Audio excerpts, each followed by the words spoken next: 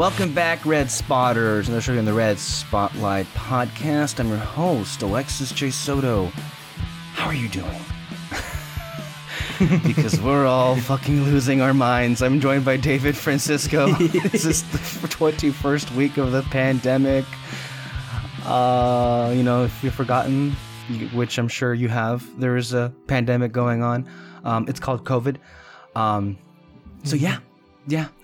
This is Spotlight number 254, and we're totally okay, right? How are you doing, David? I'm good. Yeah? Yeah. Because, this has been probably the longest week, in between episodes where I've had maybe the most mental breakdowns. So that's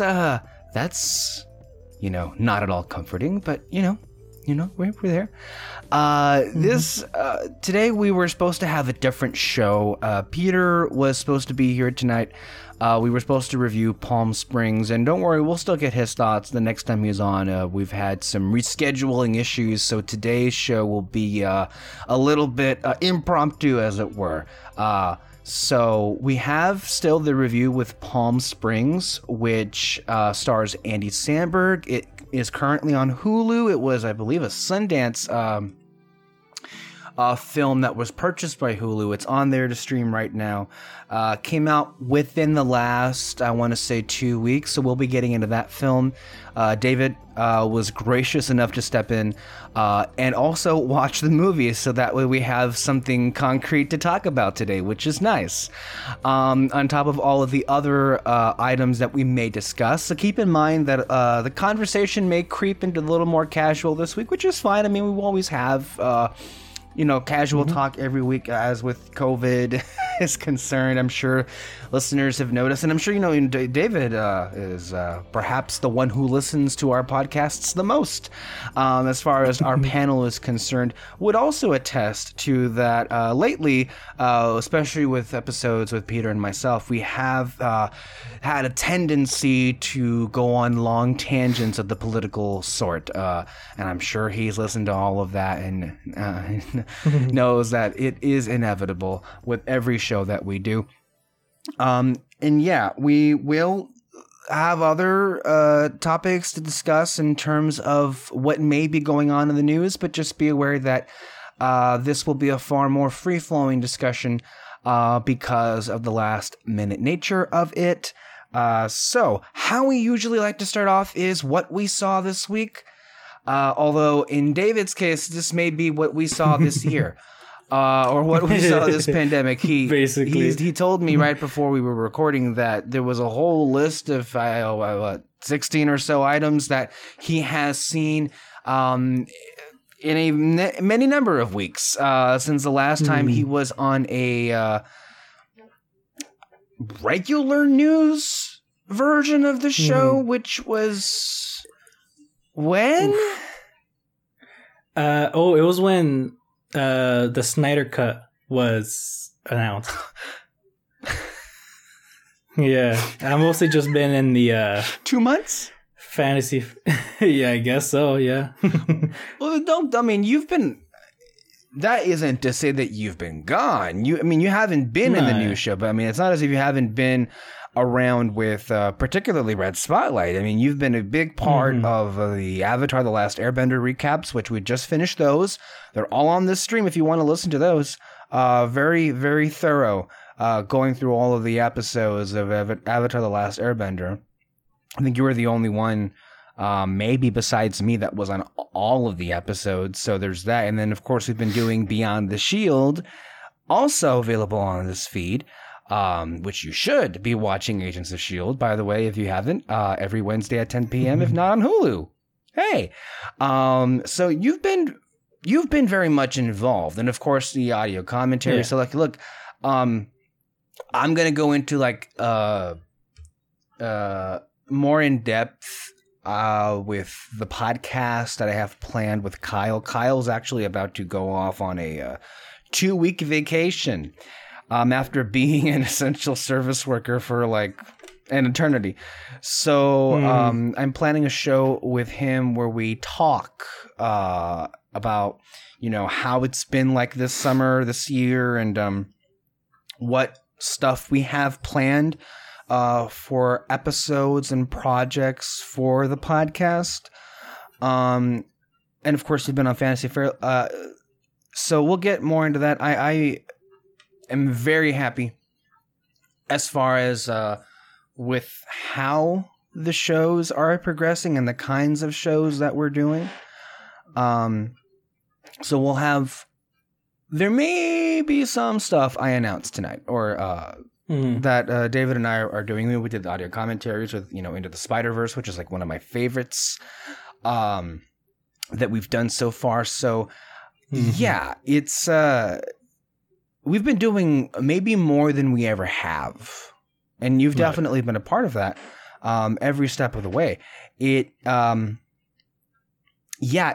interesting. I'll tell you, like, we've been doing this show. Well, at least I'll speak for myself. I've been doing this show for 5-6 years. We started Red Spotlight in late 2014. It didn't become a regular thing, I want to say, until 2016. So it's been it's been a long road, but I'll say that in the many iterations of us doing this show, I perhaps am happiest where it's at right now, because it's never felt so tightly knit before.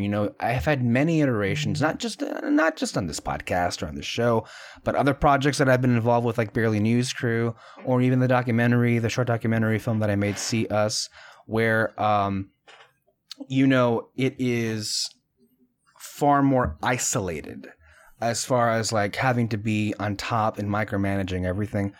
But it's never felt, at least this podcast, it's never felt more collaborative before, to the point where it's like, I'm really leaning on you guys for a lot of the wonderful ideas that we've already produced and the ones that are still to come. So, and I'm also thankful for anyone who listens, wherever you're listening. This podcast in many ways has been a diary into our psyches, and in a way to let out what we kind of need to let out and have no other venue for it.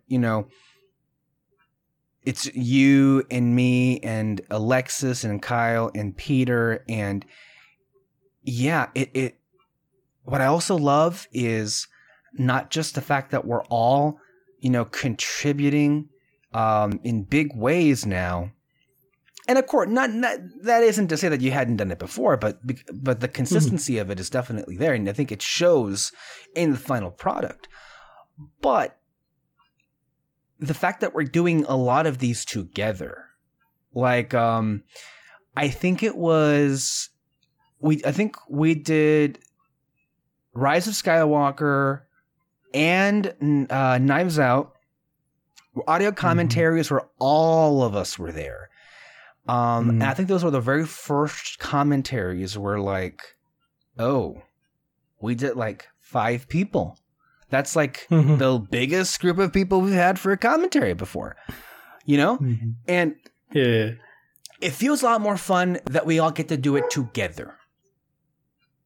And which, speaking of, there'll be more commentaries that are coming up pretty soon, and I'm excited about that because why I liked doing those commentaries, especially back in the early days of the pandemic, 20 years ago, was because it fulfilled a need, and that was, to go to a theater and watch a movie. And since that's never going to happen again, well, the next best thing is to see it with, your friends and see it together. And, if you're doing that, you might as well record it in a commentary. So I'm glad where the show is, considering a lot of us are going through a lot, to say the least.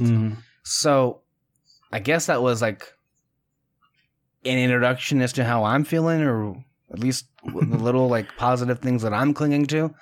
How has it been like for you, managing, like just taking care of yourself, first of all, in all of this? It hasn't really affected me much. Like I never stopped working since the quarantine or anything like that. Yeah, you are an essential worker. So you've been basically on the grind. Mm-hmm. I mean, what it definitely affected me as I'm going to a community college and everything. So because of the quarantine, school is closed and we just went straight to like online basically. And I don't know why, but when we went straight to online, I just lost. I just couldn't keep up with it. Part of me just kind of gave up on the semester and went, fuck it. I'll retake them if I have to. So that was definitely one thing that affected me. But luckily, though, my teacher just passed me. Wow. Yeah. I mean, at least two of them. I was taking 3 classes at a time, but 2 of them passed me. The other one, I'm pretty sure they failed me. I can't remember what the grade was. But did they just not care? I guess not. I mean, it's kind of hard to complain or to do much of anything right now with the situation that we're in. I mean, it sounds as if you kind of died halfway through the semester because of the circumstance that you're in. Yeah. Look, online learning is just nowhere near where it needs to be. It is preferable than, the physical space because of the deadly pathogen that's out there right now, obviously, and how it can be easily spread. So it is, in this instance, better, but it's not a good situation overall because there are so many issues with distance learning, with online learning. And as I said with myself, with the few online classes that I took, I don't remember them because they were so annoying. And that's it. They didn't feel like a real class. It just, it really, the words aren't coming to me, but it's just not fun. How your sister does it, I don't know, because she was saying the other day that she was looking at continuing on, but it seems like that's all that she does are online classes. Yeah, she really needs them because, I mean, for me, luckily, like I work nights at my job, so like I have all day to myself basically, so I can go to school or I can go to a class basically. But her though, her schedule is always, she's either all day or just half a day or something. So she never knows when is a good time to be in a class basically. And I mean, she could tell her bosses like, hey, I can go on this time, but especially for right now though, since she's starting a new job finally, she doesn't really want to take a chance of like basically telling them like my time. It's just not I mean, are they having physical classes right now? No, they're not. But because no. So that wouldn't come up regardless. But I understand what you're saying. It is just part. That's just a drop in the bucket of the number of things that we have been forced to adapt because of this situation right now. Anything else as to how it's affected you? No, it was just basically school that affected me, especially because the classes that I was taking a cinematography class and a documentary class, and I was getting really excited for like the projects that we had to do. Oh no! And so when we went straight to online, not only did the teacher have to figure out like what to do next. Well, it died. The class died the minute it went online. I mean, you just can't do that. I was just having this conversation with, a few weeks ago, our good friend Nettie, friend of the show, Nettie Valdez, had a similar circumstance to what you were going through, although I don't know where it ended up being, but it wasn't at all. It was kind of like the opposite effect in like where your teachers are like, fuck it. with her, they're like, tough luck, bitch. With how she was treated. There was part of the curriculum required her having to attend physical events for credits or points as part of the grade. And because she had failed to do that before the pandemic hit out of nowhere, she couldn't do that. So wow. There was an attempt of an arrangement with the professor to see if they could just let that slide, because it's kind of out of her control, you know? And situations didn't necessarily get any better from there. So it's like, whereas with you, things have, they were kind of like very understanding of the situation based on what I've heard from the San Diego side of things, and it's not exclusive to one institution. From what I've heard, they've kind of doubled down on being a complete hard ass, and being very unbending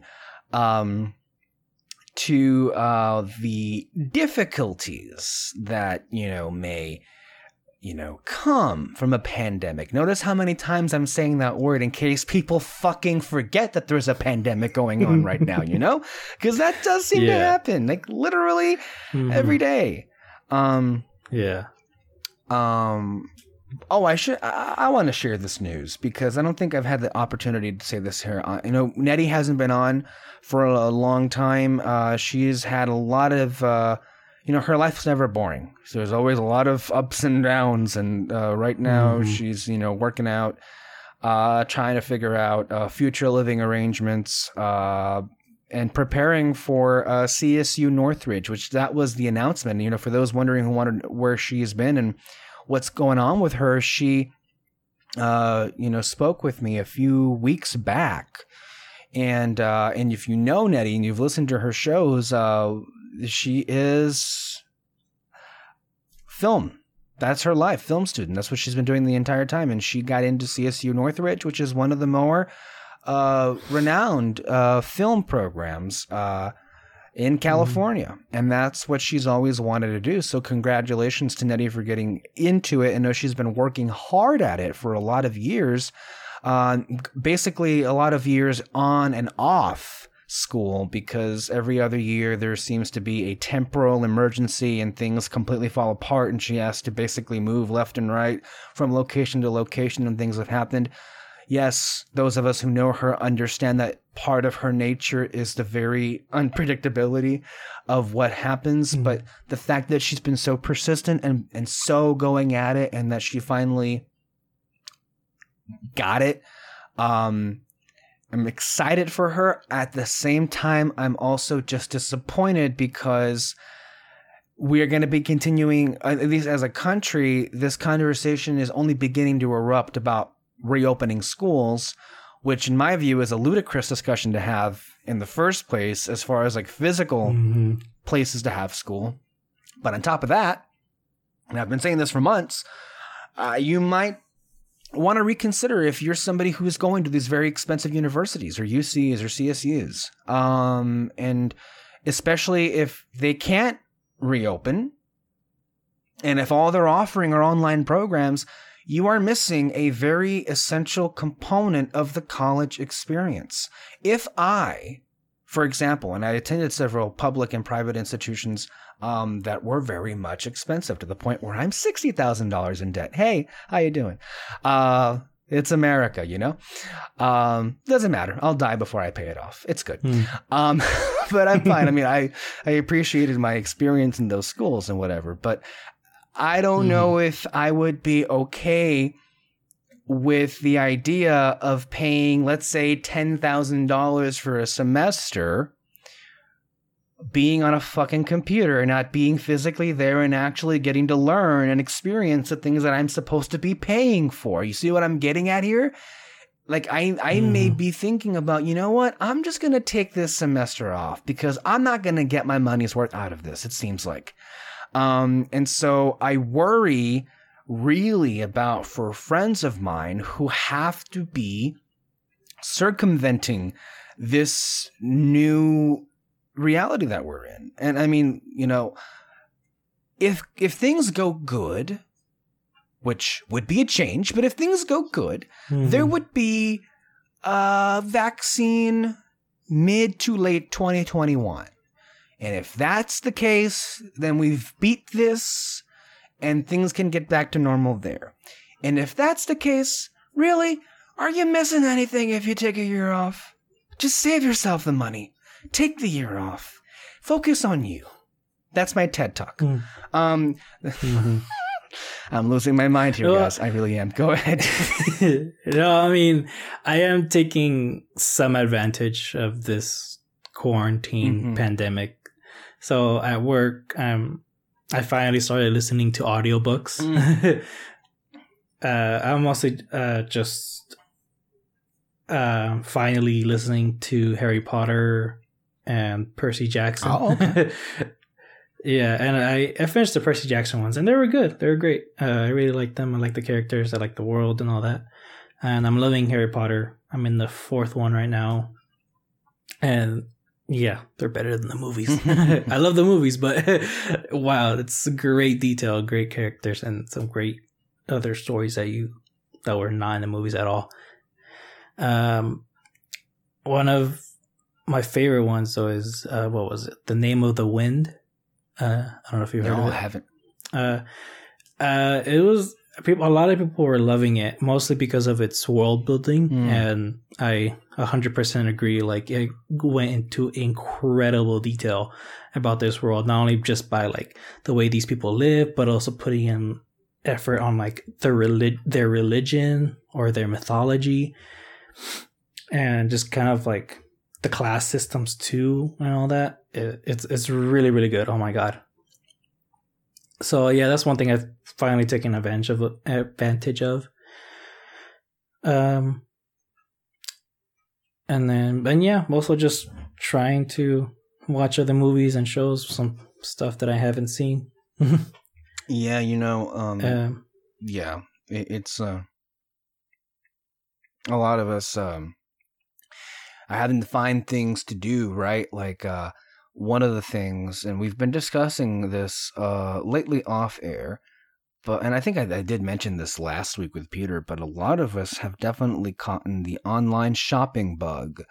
If we did, if coronavirus didn't get us, well, the online shopping virus got us. That's for sure. Because all of us have been, digging into particular fascinations of ours, and dropping the dollars, as they say. Before moving into that, I will say a lot of us had been saving up, and we may have mentioned this, right? Yeah, I'm sure we did. We were saving up for Disneyland, and that was a passion of ours, and all of us to an extent. Of course, we never have had the opportunity to be there together. And we've been planning this or dreaming of this for a long, long time. And so this year was supposed to have been the year. And then, of course, that was completely flushed down the toilet. Thank you, President Trump, for that. I'll never forget. And, of course, our weak government. It's just so sad to the point where I've kind of, for the last 2 weeks, I want to say that I haven't really been immersing myself in much like media. It's changing now, but I was kind of on this like I don't know, like post-mortem Disney depression blues, whatever, because of what never came. And so I have been kind of looking up old vloggers on YouTube, the Disney YouTube crowd, who've done all of these things, and just like trying to catch up myself with the stuff that I've missed lately, and kind of like in a way experience what they were experiencing through them, so I've kind of been in that little bit of a rabbit hole going on there, which, to tell you the truth, I'm not sure if that made me feel better, but there's that. And then as far as like the things that we have pursued in buying, stuff, because we're all kind of broken people. I know that Alexis has, I will not disclose the number, and I couldn't remember what the number was, so there's that. But she has literally thrown a life's savings account at acquiring as much Disney merchandise as possible, not just for herself, because she thinks of others too. She gave a lot of people a lot of stuff. I'll let you get to what you were going to say right now, David, but I also just want to say, look, a lot of us have been doing that. Kyle has been building up his record collection. I've lost count of the number of records that he has purchased. I've been trying to basically redecorate my room. I did the math, and it turns out I think I purchased something like 10 new posters. In the time of this pandemic, I just recently purchased some more LED lights for more lighting in the room. It's like, it's kind of out of control. And I know you've been getting a lot of books, as you were telling us. Yeah, the audiobooks, and just some regular books too. I've been reading the comic books, the last Airbender comics take place afterwards, and they're really, really good. Oh my God. Just kind of like the things that they had to go through, and I can see like the beginnings of like what they're doing in the comics led to Korra. So what you see in Korra, and it's great. Just some other books. I got the Dune book. I haven't read it yet, but you've got plenty of time. We're only in the 21st plenty week. of time. Yeah. And then I bought a couple of DVDs. I got a Wall-E steelbook. Did you? Okay. Yeah. Oh, I love it. It's so cool. I love Wall-E. And then I've been trying to build up my Studio Ghibli collection. Okay, remind me, is it pronounced Studio Ghibli or Studio Ghibli? I say Ghibli. Okay, so you're like, fuck whatever anybody else says. It's Ghibli. Yeah. All right. I don't know. Continue. I don't know. It just sounds better for me to say Ghibli than Ghibli. It's like GIF all over again. Yeah. And then some camera equipment, which, right now it's kind of a waste, but who knows? But yeah, I just bought some lenses, filters, and some. I think I told you this. I bought like a micro extension lens, basically just get close-up shots of like flowers or bugs, whatever. But yeah, I've been building that up. But now I have to save my money, though. Well, yeah, because school isn't cheap and everything. But hey, I think it's always nice to treat yourself. I think that's one of the best stuff from Parks and Recreation. Tweet yourself. Did I say tweet yourself? Treat yourself 2020 is what I meant to say. As, good old Aziz Ansari used to say, on Parks and Recreation. And a lot of us have definitely been doing that. Let's be real. But you've also purchased brand new equipment in terms of this podcast setup, the microphone that you're talking into. Yeah. In case people haven't noticed, and the quality of the audio much, much better. You got the same mic that I also purchased for myself. Coincidentally enough, also in the pandemic. Isn't that interesting? The Blue Yeti microphone with a really, really like fluffy, fancy foam, and then a pop filter on top. So it is definitely much improved. But yeah. It's hilarious. That we've really kind of, and keeping this in mind though, it's not as if like we all like talk to each other and it's like, hey, let's like spend all our money. No, we just kind of like we voluntarily went into these excursions ourselves. That's how bad it kind of has gotten. It's just this constant fuck it, I'm buying it, right?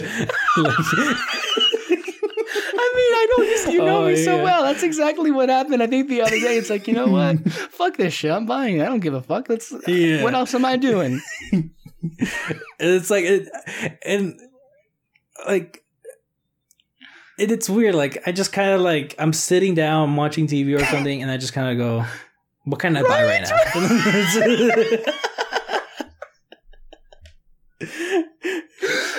We've become addicts. I swear to God. Like there are several times a day where like, you know what I'm not doing right now? I need to be on eBay. Or I need to go on Etsy just to see what I can buy. Oh my God. Same. Oh my God. And it's always like I said, I'm watching a lot of TV and movies. So like I'm looking at something and I'm really liking it. And like I just look up like, is there merchandise of theirs or something? Or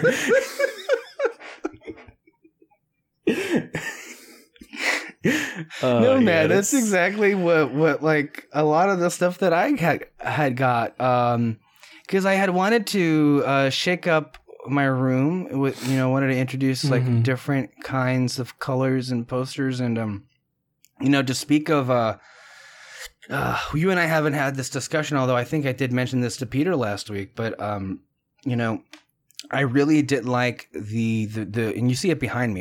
You might have seen it better in the photo, but the Agents of S.H.I.E.L.D. poster that I got. I think that was my favorite poster they've done. And it was the last one. I love the color scheme, the design of it as far as like, and then the stylized version of the characters being like half live action, half animated, a little bit right there, like comic books almost. It's really, really good. And it was, I have a lot of posters, in my room, and I love them all. And it's always like a special like occasion for me where I get so excited when it gets here. I open it up, I frame it, and it's up there. This one though, it felt so different because we are in the midst of like the last like that is the poster for the last season of this show that I've watched for the last 7 fucking years.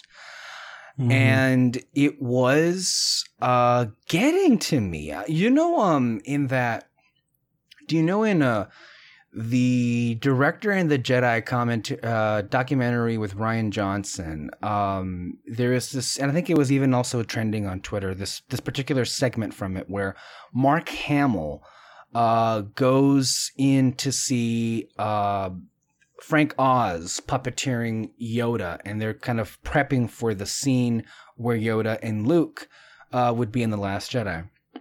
And the camera pans over to Mark, and he's looking at Yoda, and he's like getting really emotional. He said, "This is really getting to me.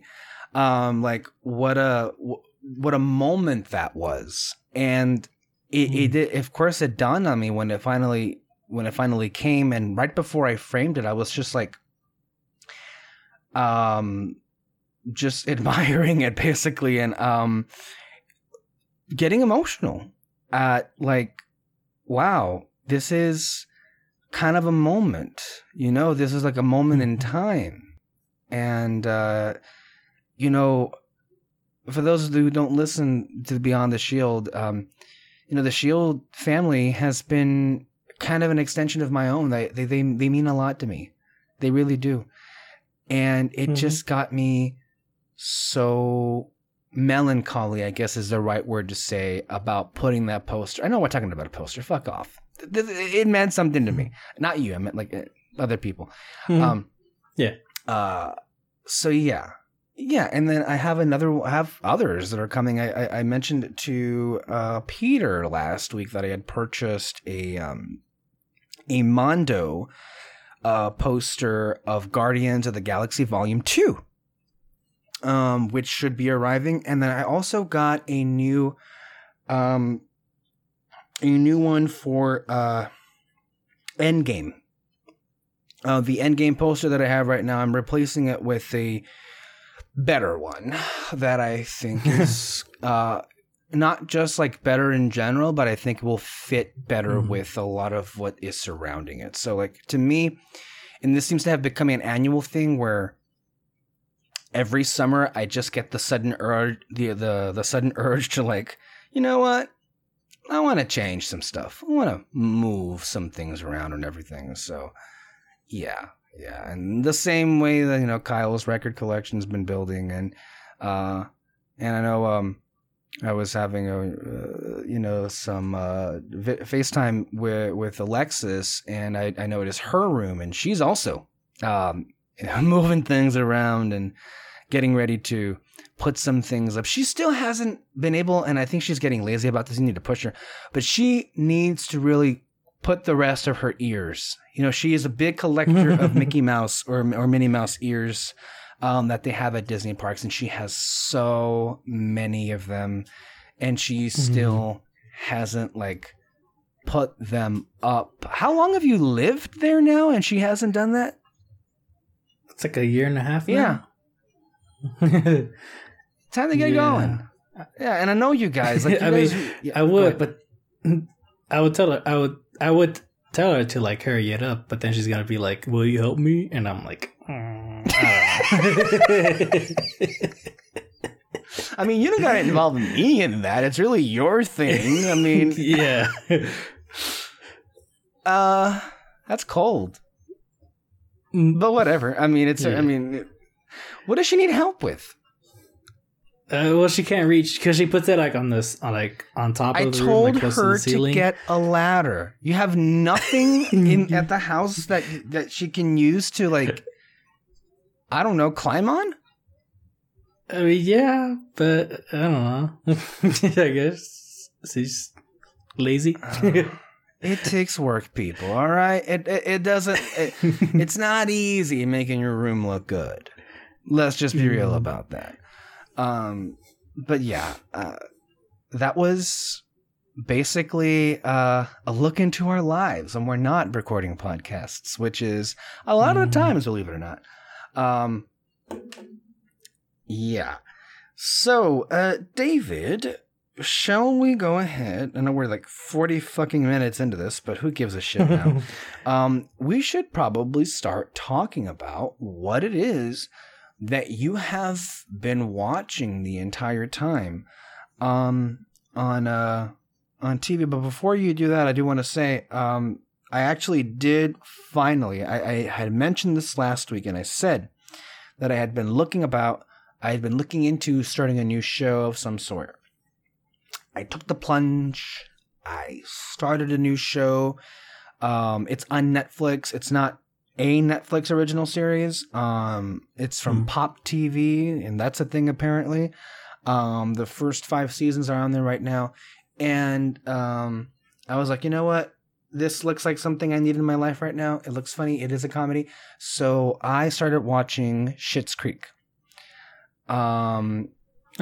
Which I had encountered clips of, I think in the years prior, but it's not something that I ever bothered to go look into myself.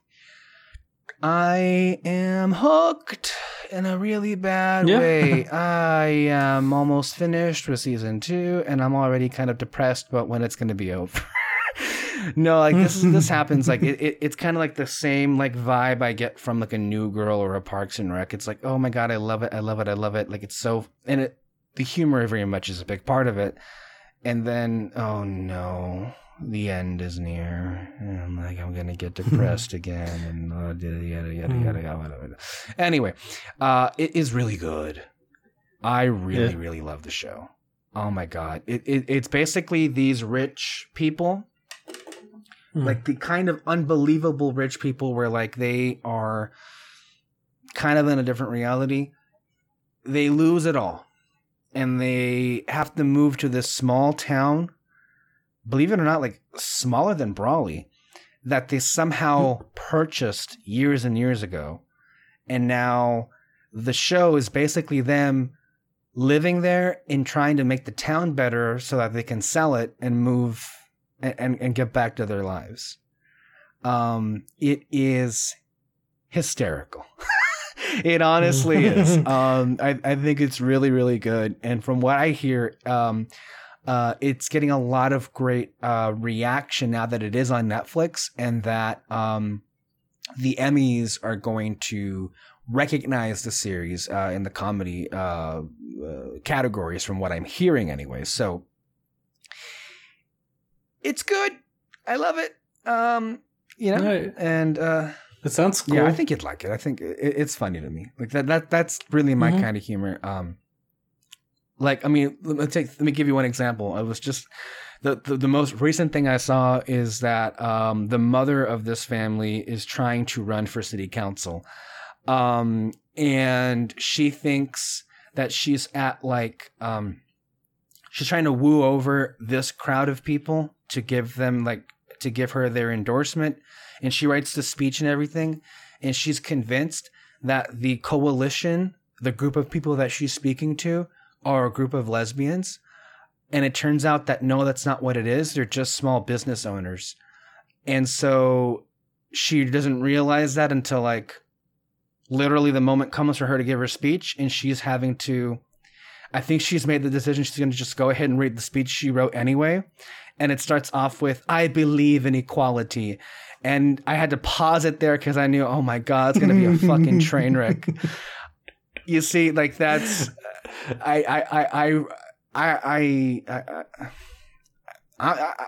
it's good. Watch it. Yeah. That's always like weird for me to watch. Just like, it's something embarrassing. It's awkward. It's awkward. Like, so I have to pause it. Like that's how I am too. It's like, I know it's hilarious, but like, I don't want to cringe and like, oh my God, I already know where this is going. And like, oh God. So I need to like pause and like get myself prepared. And sometimes if it's like really embarrassing, I kind of have to skip through it because I can't like physically like expose myself to that. There was a sequence in Love, Simon a few years ago where this high school kid in the middle of a football game, like the halftime or whatever, in front of the whole school with bleachers packed and everything, like asks this girl out to homecoming or prom or whatever, and it's gonna be a complete like abject rejection, and I refused to watch. I didn't watch the sequence. I literally skip and I didn't see it because I can't stand that. Yeah, no. When I watched The Office, there's a lot of embarrassing scenes, but every time it will happen in an episode, I literally just stop watching it and like I'll watch it the next day. Yes, it's just like that's how much I have to prepare for it. Or like whenever I'm watching something on my phone, like a show on my phone, and I know something embarrassing is about to happen, I just throw it like towards the end of my bed and just wait for the scene to end. Yeah, sometimes I have to close my eyes too, or I have to look away because I know. I guess we're weird that way, but like, I don't know. Like that stuff like gets to me, so I can't like. It's just awkward seeing people like go through like public humiliation like that. It really is. Yeah. Oh God. So I'm loving Schitt's Creek right now. I recommend it, and it's on Netflix. Mm-hmm. So with that, I think the only thing I have to say is that I am currently in I finished season 6 of Doctor Who at my rewatch. And my latest observations is that, you know what, it seems to have really thrown my observation as, Matt Smith as a doctor into like a little bit of a spin, because I really liked his doctor, but I really forget. Mm-hmm. And this happens on every rewatch. I forget how damn charming that man is. I mean, so that's where I'm at so far with Doctor Who, and I should be starting season 7 soon, which is fitting because that's the last one with him. And then, of course, we got on to Peter Capaldi. So that is where I am. I'm wondering, though, David, have you had the chance to catch up on Doctor Who? No. So wait. We've got 16 things here. You've told me we've got 16 things that you've seen in the pandemic, but you're also saying that you haven't gotten the chance to see the 12th series of Doctor Who, at least the episodes that you had left to see. Yeah. Yeah, I don't know why. I can't get into it. It's really sad, honestly. Like, I mean, I'll get to it. Just someday. To keep in mind for people who are not aware, David is a huge fan of Doctor Who. Loves it. I binge watched it like a bunch of times, and like when I actually get HBO Max, chances are I'm gonna like rewatch the whole thing before I even finish the 12th season. Yeah, it's not even on there yet. No, It's not? no, because I've been watching it on HBO Max, courtesy of Kyle, which, by the way, you also have access to. Yeah, I know. But... So, like, that's what I've been watching it, but I don't think the 12th season is on there yet. No, okay. Well, either way, I'm probably gonna rewatch the whole series before I even get to 12. So, talk about the shows that I've watched. The first few, I'll mention. Peter already mentioned them in the past podcast. But Upload, Good Omens, and Hannibal. Yeah, I think that's it. Yeah, those ones he already mentioned them, and I agree they're really good shows. Although I do find Good Omens better than Upload, but that's only because of David Tennant. I mean, that's kind of a big deal, you know? Yeah. Yeah. But but I agree. All these shows are amazing. Hannibal it's freaking insane, but I love the investigations, and it's pretty insane just like how much they build up the relationship between the main character and Hannibal. Good Omens, it's hilarious. So is Upload, and what I liked about Upload is that perspective of, you know, living your life and all that, or being in the afterlife, basically. And yeah. And then another show I saw, it's called Nun Warrior. It's came out a few weeks ago on Netflix. It's about basically these group of nuns, I guess, that fight off demons. The main character is someone who holds the power of like an angel, like she holds a literal halo on her back and has like special abilities. And it's pretty cool. You know, the main character, she kind of gets thrown into this world, and she kind of like, she doesn't want to save the world, but at the same time she knows that it's a big responsibility to hold and all that.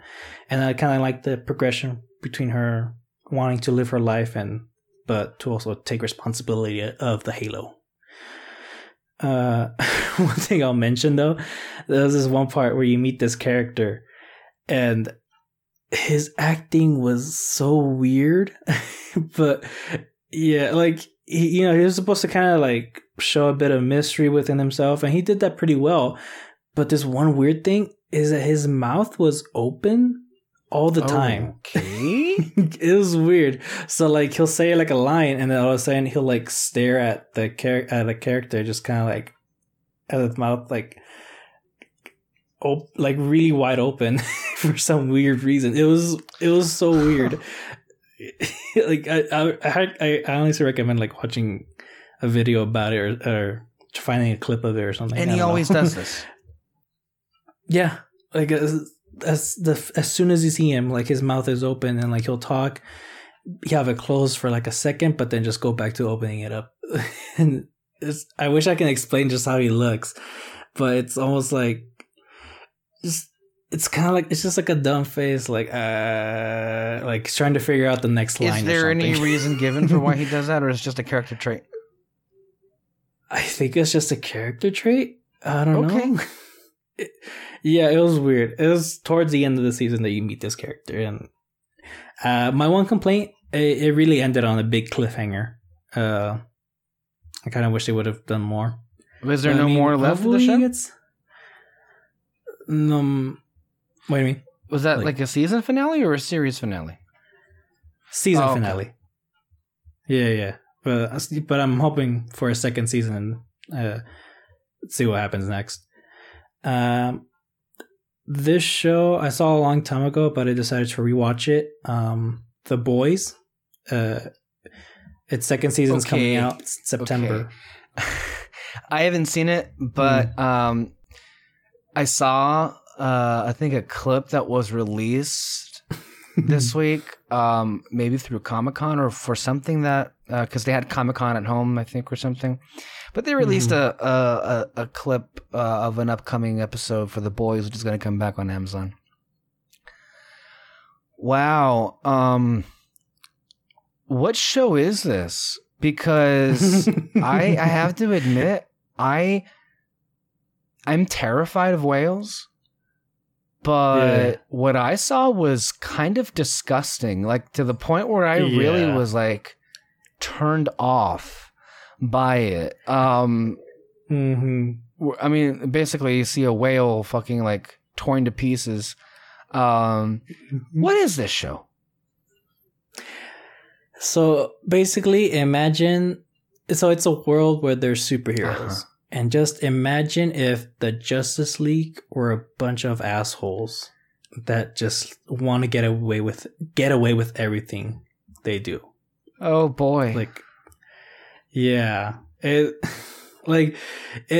pretty messed up. Like some of the things like they could get away with, and just kind of like they have this attitude of like I could do whatever the fuck I want. I mean, actually, that's a literal line actually of. Yeah, it's I just remembered it. It's this one hero, Homelander. He's basically the Superman of the group and the most powerful one. And at one point, he kind of like he goes up to someone who gives them like a investigation to help them stop a crime or something. And he actually goes up to this character and goes, "Do you know who I am? I'm Homelander. That means I can do whatever the fuck I want." Like that's a literal line he says. And so yeah, but you follow this guy who just like he barely realizes just how messed up these heroes are, and he teams up with the boys basically and try to like expose every single hero of what they've done. Wow. But it's a really, really good show, really? Honestly. I hear a lot of people talk about it. I would recommend it. Yeah, it's I guess it's messed up like what they get away with, but it's to me at least I didn't find it like depressing. No, of course not. It was just like, well, that was something. Yeah. But the clip you saw though, that's gonna be in the second season. Yeah. I know. Okay. Yeah. Another show I'm rewatching is Person of Interest.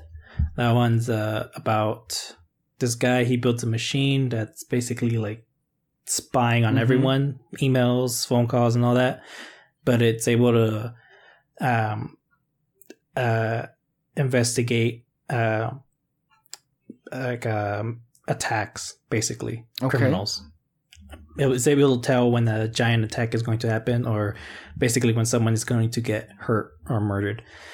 But the guy that made it, though, he made two lists: relevant and irrelevant. The relevant ones, if there's going to be like a mass destructions, the irrelevant ones are just going to be some robbery or just an assassination or something. Okay. Yeah, but the guy he takes his time to actually like save the people in the irrelevant list, and it just keeps getting like bigger and bigger. They find out some corrupt cops, like an organization of corrupt cops. They stop that, but then they also had to stop another secret organization that's basically trying to take over like the world, basically. And it builds up to them fighting another machine, basically, that is able to hack into anyone. Okay. And so it's just like, and so it just like leads, and someone says it, it's like, all right, now we just gotta watch two gods face each other. That's basically how it kind of leads to. It's pretty cool. You're watching this on Netflix? I kind of recommend it. Okay, yeah. So I looked up the series right now. That it was a CBS show from 2011 to 2016. And that J.J. Abrams was the producer on this. Yeah, it's pretty cool. What I really liked about it is the friendship between the guy that built the machine and the guy he hired to like save the people. Because they're both like very secretive people, but as the show progresses, though, they open up to each other, and it's really nice.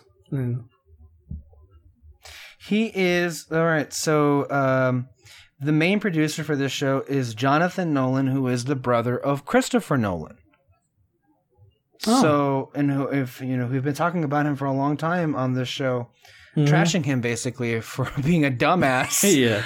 For wanting his movie to open up. He got his wish. I don't think it's going to work out the way he wants it. But that's interesting. All right. Jonathan Nolan. Nepotism. Yay. Okay, so the next show, I feel like I talked about it the last time I was on the main. Remind me though, it's been 2 months. I'm not gonna. Yeah. No. But I mean, I loved it this much. But Zoe's Extraordinary Playlist. I think.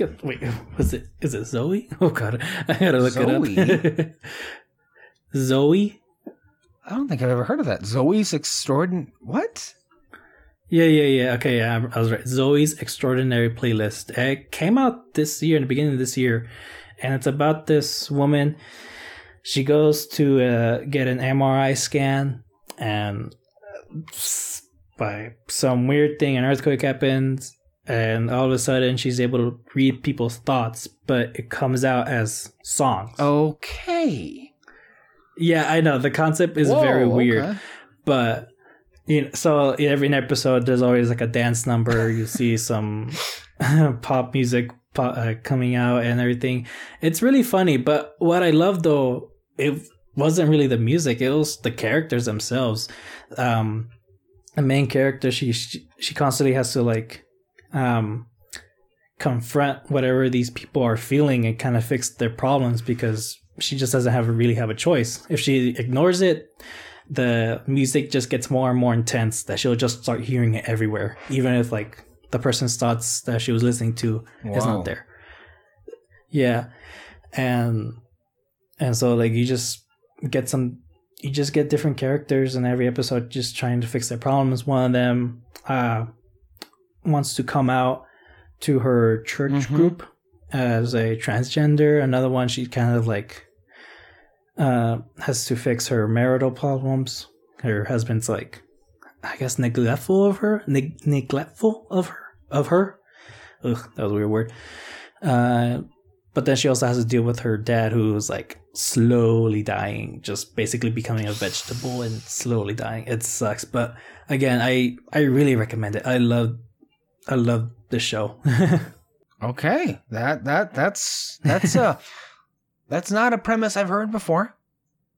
Yeah. Yeah. Again, weird premise for sure. But honestly, like those music numbers, as fun as they are, as much as I like the music that they use sometimes, it really is the characters that made us stand out on the show. Good. And then the last two shows are DC shows. I have mentioned this on like, I think on the Avatar episode of Stargirl. It's CW on or CBS? DC Universe. That's still a thing? Or yeah. Yeah, because they announced recently that they're no longer offering annual memberships. Yeah. Really? No, yeah. Well, Stargirl, it's on DC Universe, but it's also on the CW. And just recently they announced though it's getting a second season, but it's only going to be on the CW, which kind of worries me. I love the CW shows, mind you, but Stargirl, like from the first episode, I was kind of like, wow, this is something great. Like this is going to be great. And it's the first season, it's only 13 episodes on its 11th, but I really like the main character, Stargirl. The way they use, like, the way they show her fighting style in the show. So she has like this magical staff that has a mind of its own. And so they just and she constantly has to like do gymnastics around it, just kind of like fight other criminals. The way they show it, it's awesome. And then just the other characters are pretty cool too. That's really interesting that it went to the CW. It's do they really need another superhero show? Like I feel like HBO Max kind of needs more programming, because I know that as far as and all like didn't Doom Patrol, I think you're gonna talk about that show right now anyway, that it went from DC Universe to HBO Max, and then Harley Quinn. Yeah, Harley. Well, the thing for Stargirl, it fits the demographic that CW is trying to it push. Seemed that way, for. But what makes you worry that it won't fit there? Do you think that was it like more like mature than the other CW shows, or what was different about it?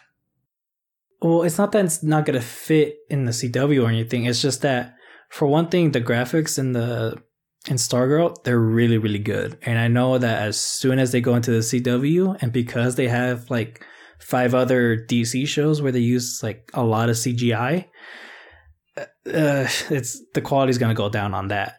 But then also their shows go on for 20 something episodes. And again, with Stargirl, it's only 13, so like the story's condensed and like the story really progresses. And so with Stargirl, they add more episodes. It's just going to lead to, I feel like, a lot more like kind of useless episodes, but also just kind of going back on the character. So like she'll learn one lesson, but then they just completely go back on it next.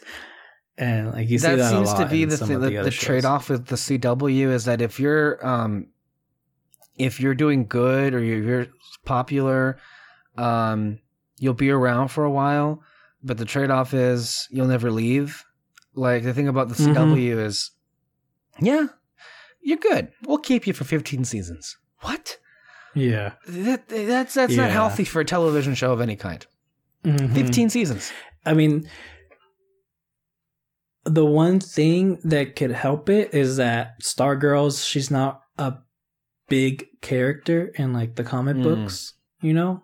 Like it's very small, so I feel like whatever villain they throw in or anything, like they can make a good story out of it, you know? So it's like with the Flash and Arrow, you know, they have like really big villains.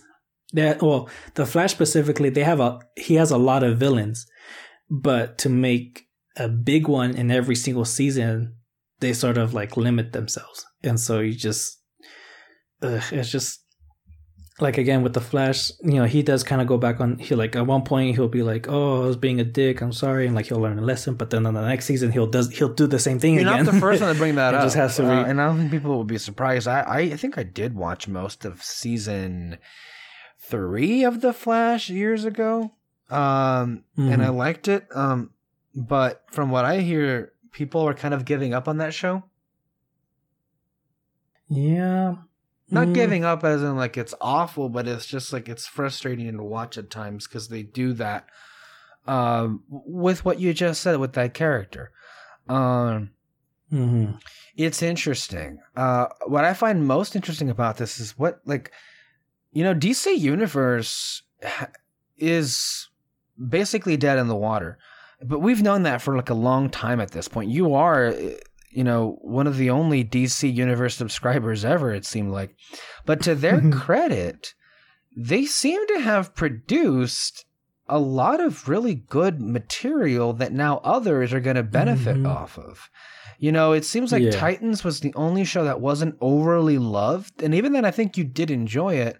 But like there were other stuff that they had, like Swamp Thing, which I guess now CW is going to get to air since they themselves, for whatever reason, mysteriously canceled it before they even aired all the episodes that they paid for. Then there's like Harley Quinn and Doom Patrol, which are runaway hits that now HBO Max is going to be basically benefiting from. And then Stargirl's now going to the CW. It's just interesting that, you know, for the most part, this streamer has put out some good material, and now it's like, well, it was nice while it lasted. It really was. Yeah. I mean, Doom Patrol, it was amazing. I still need to watch the second season. It's on HBO Max, and again, you have access to it if you want it. Kyle had the login. They're still showing the second season on the DC Universe app, actually. Interesting. Yeah. I thought that they were gonna. Okay, well, that's better then, I guess. I mean, and it makes sense for you guys, right? Since you have it. But like, what my impression was is that season 2 would be exclusively on HBO Max, which that would have been bullshit. Yeah, I think HBO Max people might get it earlier. I don't know. I don't know. It's weird, but I mean, either way, like I can still watch it on DC Universe. But yeah, but with Stargirl though, like I know for sure that the quality of the CGI is gonna go down. I'm just kind of worried where they're gonna take the characters through this whole thing. Yeah, the CW is prone to showing too much of a good thing. That's just the problem with them. And what was the other DC show? Harley Quinn, actually. Yeah, its second season ended this year, and this was an awesome show. Oh my god, it's so hilarious. It's it's kind of messed up jokes, but still freaking hilarious. What I've seen, it is but also very unique. The way they took, from what I've seen, yes, you're right about the jokes. They are, yeah. But what I love the best though is what they did with the Harley Quinn character. They really took their time to kind of let her get over her breakup with the Joker, but also try to make her become independent on her own and kind of deal with what she's been through because of the Joker.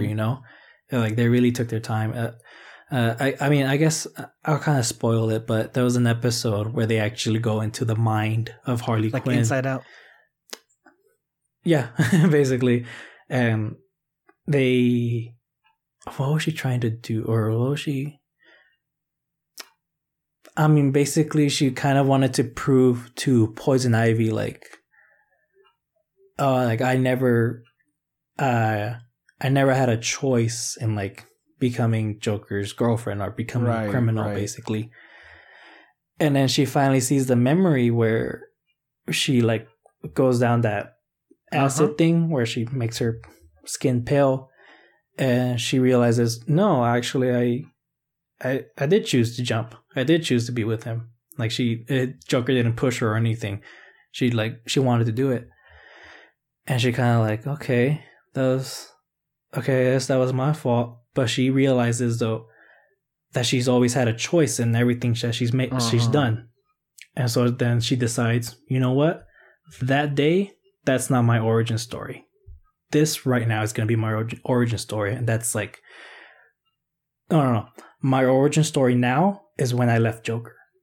And so it's just a great way to show that just because you messed up at one part, that doesn't mean you can't start over. Right. It was a great episode, and there's a bunch more stuff like that throughout that series. Again, its second season ended. I don't know if it's gonna get a third. I really hope so. Those writers were amazing. I'd be surprised if it doesn't. I haven't seen it, but man, I mean, I've heard a lot of fanfare about it. This one's really kind of a crown jewel in many ways, because it is not at all, I think, what it sounds like on paper. When you think about an animated Harley Quinn show, well, okay, you think something in the vein of the feel of a Batman the Animated Series. No, it's not that. It's really it's really crass, and that's used in a bad way, but I don't mean it in a bad way here. It's really mature. Think Archer. Or a Rick and Morty, I think, kind of intensity to it. I think that's more. It has more in common with the kind of vibe you get off of those shows than a Batman the Animated Series, which is, I think, unique, an interesting way of looking at DC. For all of the troubles that they've had, in terms of the big screen, for all the troubles that Warner Brothers has really fucked up, a lot of the big screen entries in the DC canon. What I've been really continuously impressed by is the persistence and really the strength, the deep bench of characters that the DC comics have, that you can do so many different iterations of the characters, but in a new way. They're still finding new ways of doing it. The number of DC shows that are being produced right now, that are coming, that we know of, are honestly... and they take such big swings with it, especially in the TV side. DC's always had great television material, they've always have, and the kind of risks that they take in their shows are what I would hope although I'm very doubtful of, that Marvel takes a page from and starts to do more of that stuff with Disney Plus. And even like they have a very late, like the thing about Marvel is that they're very much like stringent on canon and like the Marvel Cinematic Universe, whereas DC doesn't give a fuck and they just do whatever they want. I mean, we're going to have so many different versions of Batman. We have the Matt Reeves Batman. We have the crime show that will be with the Robert Pattinson Batman. Then there's the Snyder cut thing coming with a different Batman. Like they that's how they're able to get away with like just doing different iterations. Like they no longer give a fuck. And I think it's going to work out to their advantage. Whereas I think it's really cutting off all of the interesting parts of what they could do with different iterations of the MCU. I mean, honestly, like it seems like Disney just does not appreciate, and they will not let it because of the brand, nor will Kevin Feige seemingly approve it because it's not under his direction, or it wouldn't be, or he has no time for it. But like, I think a Deadpool kills the Marvel Cinematic Universe Disney Plus special would be hilarious. I think that would create a lot of conversation. The fact that they're not going to do Deadpool 3, it seems like anytime soon at all, is disappointing and disheartening, because that was a variety of Marvel that wasn't, so dependent on Feige and the MCU. And it's just so disappointing when I see like every DC show doing something fresh and new and interesting. And Marvel, it's kind of like my relationship with Marvel right now and the Marvel Studios. Think back to that conversation that Thor had with Loki in Thor Ragnarok in the elevator, right after they get out. And Loki tries to betray Thor again before he's off to get a ship to get off Sakaar and go back to Asgard. And at that point, like for the first time in the whole like series, Thor outsmarts Loki. And then Thor says to Loki, I would hope that we could like get through this, but you don't seem to want to change. And that's just kind of how I feel about like all of the MCU stuff. It's like, it can be fun. It most likely will be entertaining, but it just is more of the same. And there's no risks that are being held, at least from Kevin Feige, the creative. The only kind of risks and the only kind of interesting stuff that I do see is the people that he happens to hire on occasion that are interesting. Like Sam Raimi doing a Doctor Strange movie is so out of left field, but that sounds so fucking great. That of course that is inspired. That truly is something that is more interesting than it would have been. So I think we're just beginning to see I think the dawning of a new era, as Kyle would say, where DC is going to begin to really take off. Not just with the shows, because the movies, they got some pretty great movies that are in development that we got going on. Like, from what I understand, they want to keep Matt Reeves around for 3 Batman movies. That man is an amazing director. And watch out, especially since like James Gunn doing a Suicide Squad movie. That's so exciting. That just sounds so fucking good, So like, yeah. And Marvel Studios is doing, I guess, a Blade movie or a Disney Plus show. They really weren't like at all specific about what that was going to be, and it was a great casting with Mahershala Ali, but still there's a lot better things that they could do that they don't seem to want to reach for, it seems like, with a lot of the shows that are coming up. Like WandaVision, I hope that it's like interesting and that it's like they filmed it in front of a live studio audience from what they said. So yeah, that one I'm excited for, just because it looks insane, but like as insane as Doom Patrol. And so I'm kind of hoping they nail it with how the way Doom Patrol did it. But yeah, but I mean, just the biggest problem with the CW shows is, like you said, they, oh, it's good, let's give it 15 seasons. But it's like, no, like, get the writers to think of an ending. And that's kind of the thing. They never really want to end anything, and they latch on to whatever they have. It's like it is network television, and there are limitations on there, but they never want to let go of anything. Like, I've even lost track of all the shows that they have on there. I know that they have The Flash, and they just finished Arrow, but there's still, I guess, Supergirl. They're doing a Superman show, I think. Black Lightning, Legends of Tomorrow, I forgot about that one. Batwoman. There's a lot of stuff going on there. What I'm hoping they learn from Stargirl, at least, is that they don't have to rely on the big characters. So, like, I mean, I doubt it, but I do hope that they're kind of thinking, you know what? Let's end some of our shows now, and let's focus on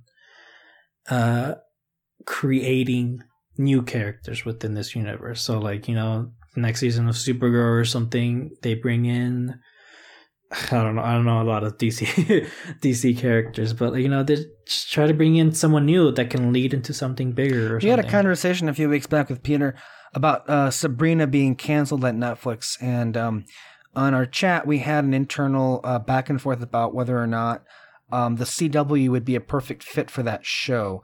What do you make of that? Do you think that would be a fitting home? Yeah, I think so. I didn't even finish the first season of Sabrina, but I kind of got a feeling that it is kind of like Riverdale.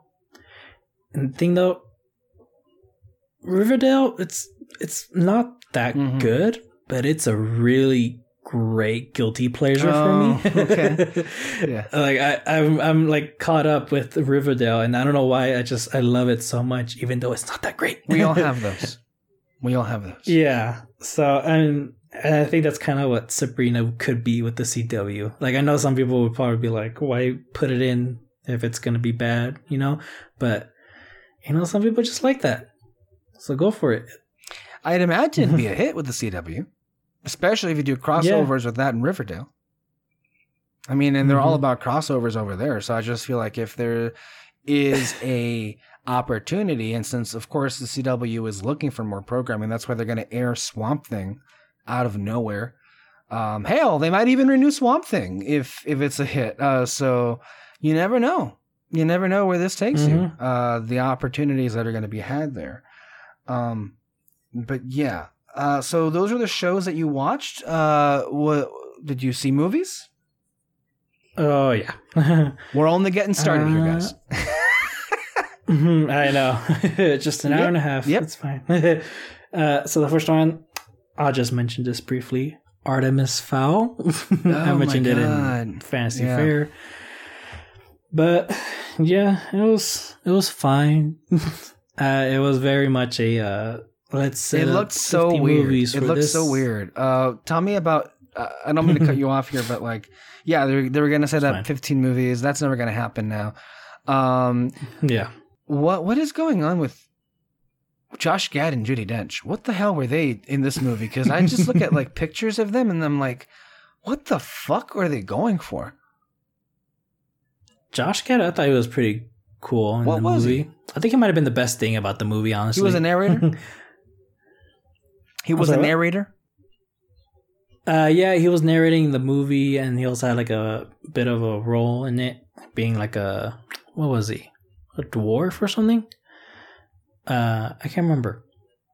But yeah, he had like a part in the movies. I saw a few reviews, and some of the comments, people were complaining about his voice being kind of like Batman in Batman Begins.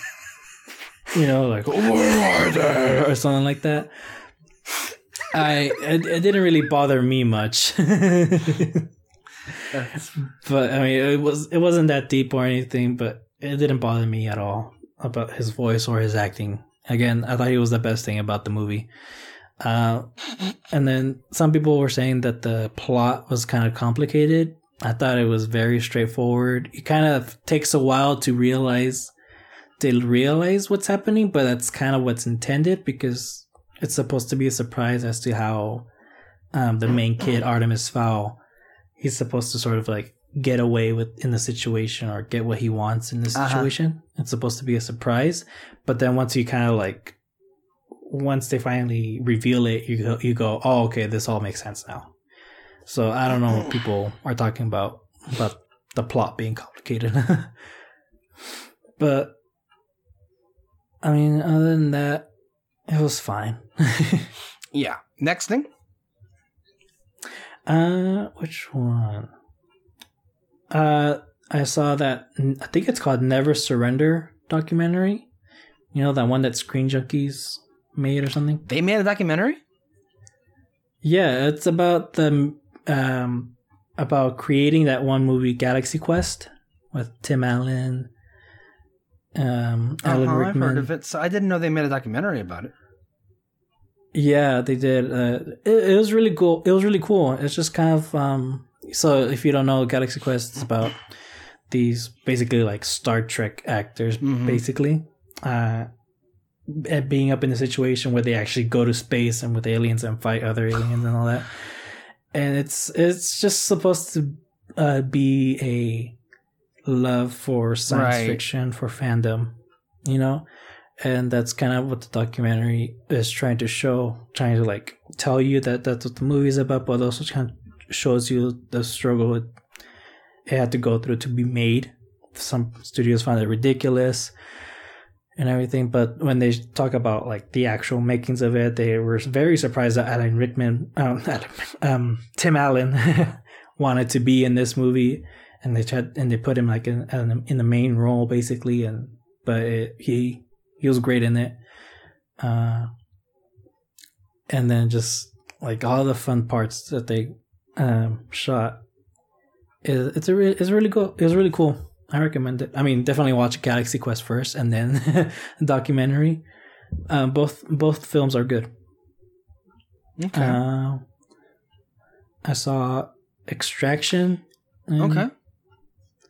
It's fine. What's Chris his name? Hemsworth. Chris Hemsworth. You know, he's cool. He's an action star, so he's great in it. I did like some of the action. It was cool. You can see just some of the problems though with some CGI. Not that great, but it's fine. But either way, just some cool action, some cool scenes and all that.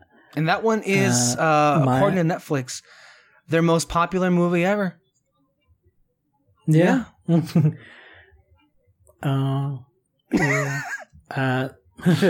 know about that, but okay. Next one is My Spy. The Bautista movie? Where did this drop? This dropped, I feel like it was last month. On which streamer? Amazon. This was Prime. The Dave Bautista movie with a little kid. How was this one? It was cool. Yeah, I mean, Bautista, he was hilarious, and there was some other actress, I can't remember her name. But, you know, they were both really funny. And the story was nice, too. He's a spy who kind of, like, keeps to himself, but after training this, he gets caught by a little girl. His operation gets caught. But through teaching this little girl how to be a spy, he kind of, like, opens up more and everything. It was nice. What was it? Oh yeah, here it is. The Old Guard. The Old Guard on Netflix, right? Yeah. I read a little bit about this one. This was interesting about these immortals, basically.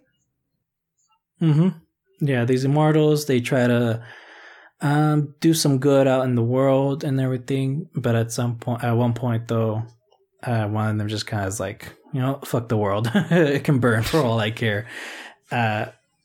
But at the time that was Charlize Theron's character. That was she said that. But in that time, they find out about a new immortal coming about, and they get into a situation where someone finds out about them, and they just kind of have to get out of their situation, survive it, or I guess, just get out of it since they're immortal. And it's good. Again, another great action movie. Charlize Theron is amazing. And one thing I found kind of interesting about this is that, so The Old Guard is a comic book originally. This is an adaptation. But the guy who wrote the comic book was also the writer for the movie. And that's actually just really rare, especially for comic books, to just have like the original writer adapted to the movie. I mean, the closest we got was J.K. Rowling writing for Fantastic Beasts, but that kind of became a mess. But I saw it did. but I saw an interview though with the writer of the movie and the comic, and he said that the studio really like gave him a lot of time to work on this, and they really did think about, okay, is this, whenever he wrote something, they'll ask him, is this in the comics or is this a change? And they just kind of want to know like every single detail as to why he made certain changes from the comics to the movie, like the studios really took their time with him. I really found that really interesting. And I'm curious what others would think about it. If it was a success or, they just found it interesting. Do they hope more of it? So yeah.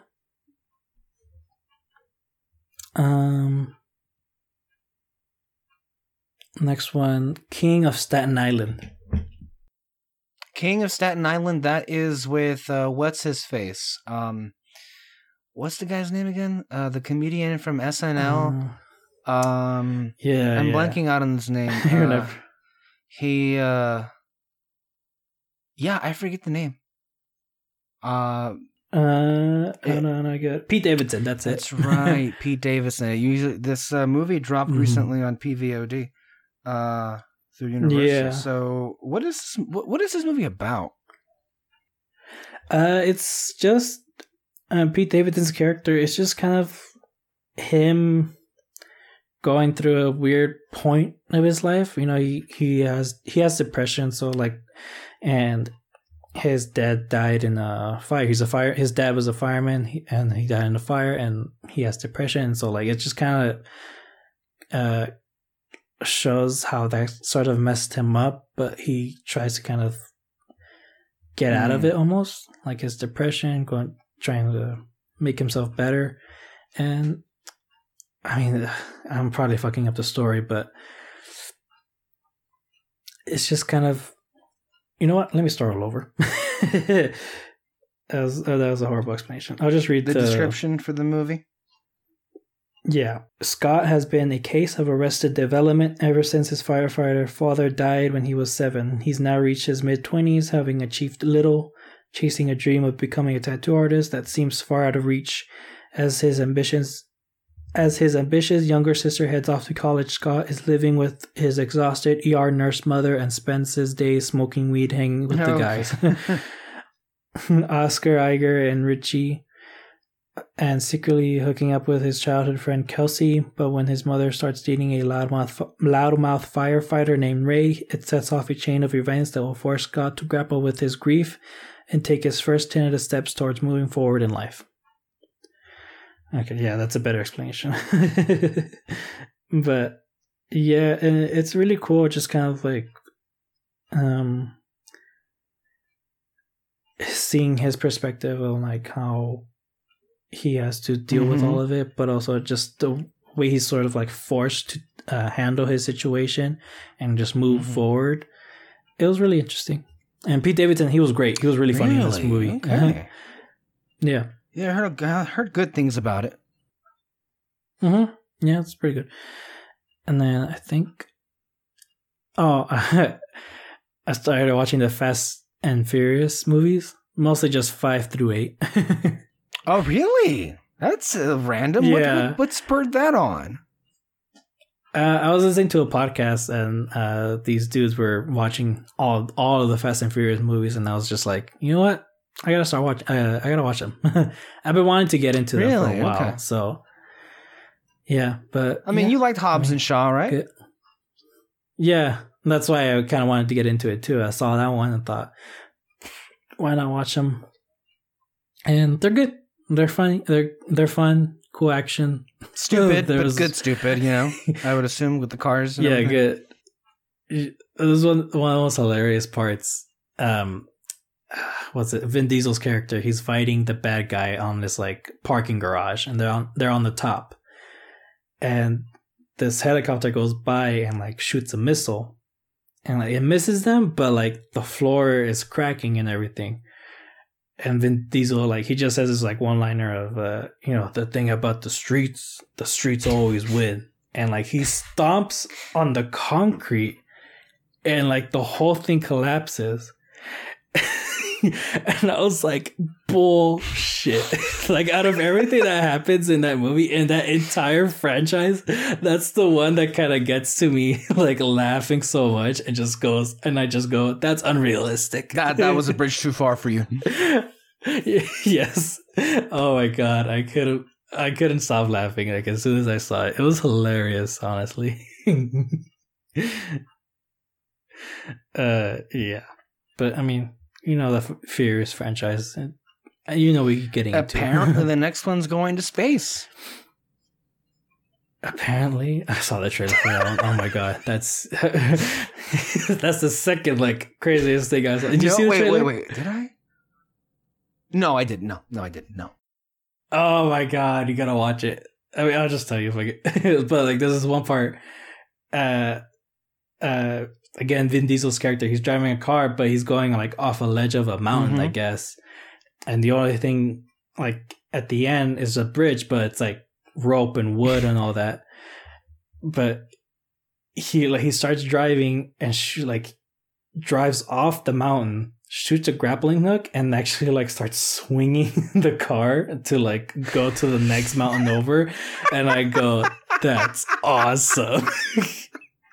I think that's why I think you just uncovered the $1 billion reason why people love these movies. It's just so hilariously like ridiculous and over the top. But that sounds amazing. I honestly think you should watch it. It's just like I couldn't stop laughing at that. That's so ridiculous, but it looked awesome. Wow. Okay, last movie, Vast of Night. The what? Have you heard of this? No, Vast I haven't of heard Night. of this, no. This came out in Fantastic Fest last year, and it just now recently was on Amazon Prime. Yeah, and I'll just say this: it's about two teenagers who hear a signal and try to investigate it. That's all I can say, because everything else is. It's a very like a Twilight Zone episode. You know, but it's really interesting. The two actors, you know, they get a lot of dialogue in the movie, and it's just really impressive of them, like watching them, and especially like a lot of it's just kind of like one shot, not the whole movie, but like a lot of it is one shot, and so just seeing these teenagers trying to, they're teenagers in the movie, but they're adults, obviously. But seeing them going through the dialogue, going back and forward as fast as they can, it's really impressive to watch. And one thing that I'm actually curious what you and like maybe even Peter or Kyle would think, but the director of it, this is his very first movie, and I think they say he's done commercials and all that, but his very first movie, like he's never done a short before, and so and it's actually really impressive watching the movie and thinking that, because he has he gets pretty creative with some of the shots and everything. Like at one point you see one teenager, like they're listening to the signal, and then the camera just moves out of their house and into like the small town that they live in, but like you're seeing the entire town. And the movie takes place like in the 60s, and this a very low budget movie, like you get the 60s vibes of it. And so it's weird. it's also really cool. I really recommend it. Okay. Is that it? Wow. Yeah. I'll just get to this part now so we can get out of the way with Tenet is going to be coming out Labor Day, but only if your country has theaters that are open. There's a whole release schedule. You can look it up if you want to. I'm not really interested to see where it is. We're not going to get it anytime soon. Mhm. So, and I'm not convinced if it's going to be doing that anyway. I guess my ultimate question to you is, how do you feel about the studios exploring a fragmented release schedule where we're going to start having these movies that should have opened months ago that are not going to now that are going to open in the international markets that they are allowed to, and then we'll get it whenever we get it. How do you feel about that? I mean, I get why they're doing it like that, because they want some money. But I mean, if other countries they're able to open, I say why not? I mean, it really depends on like how they've managed their the spread, you know.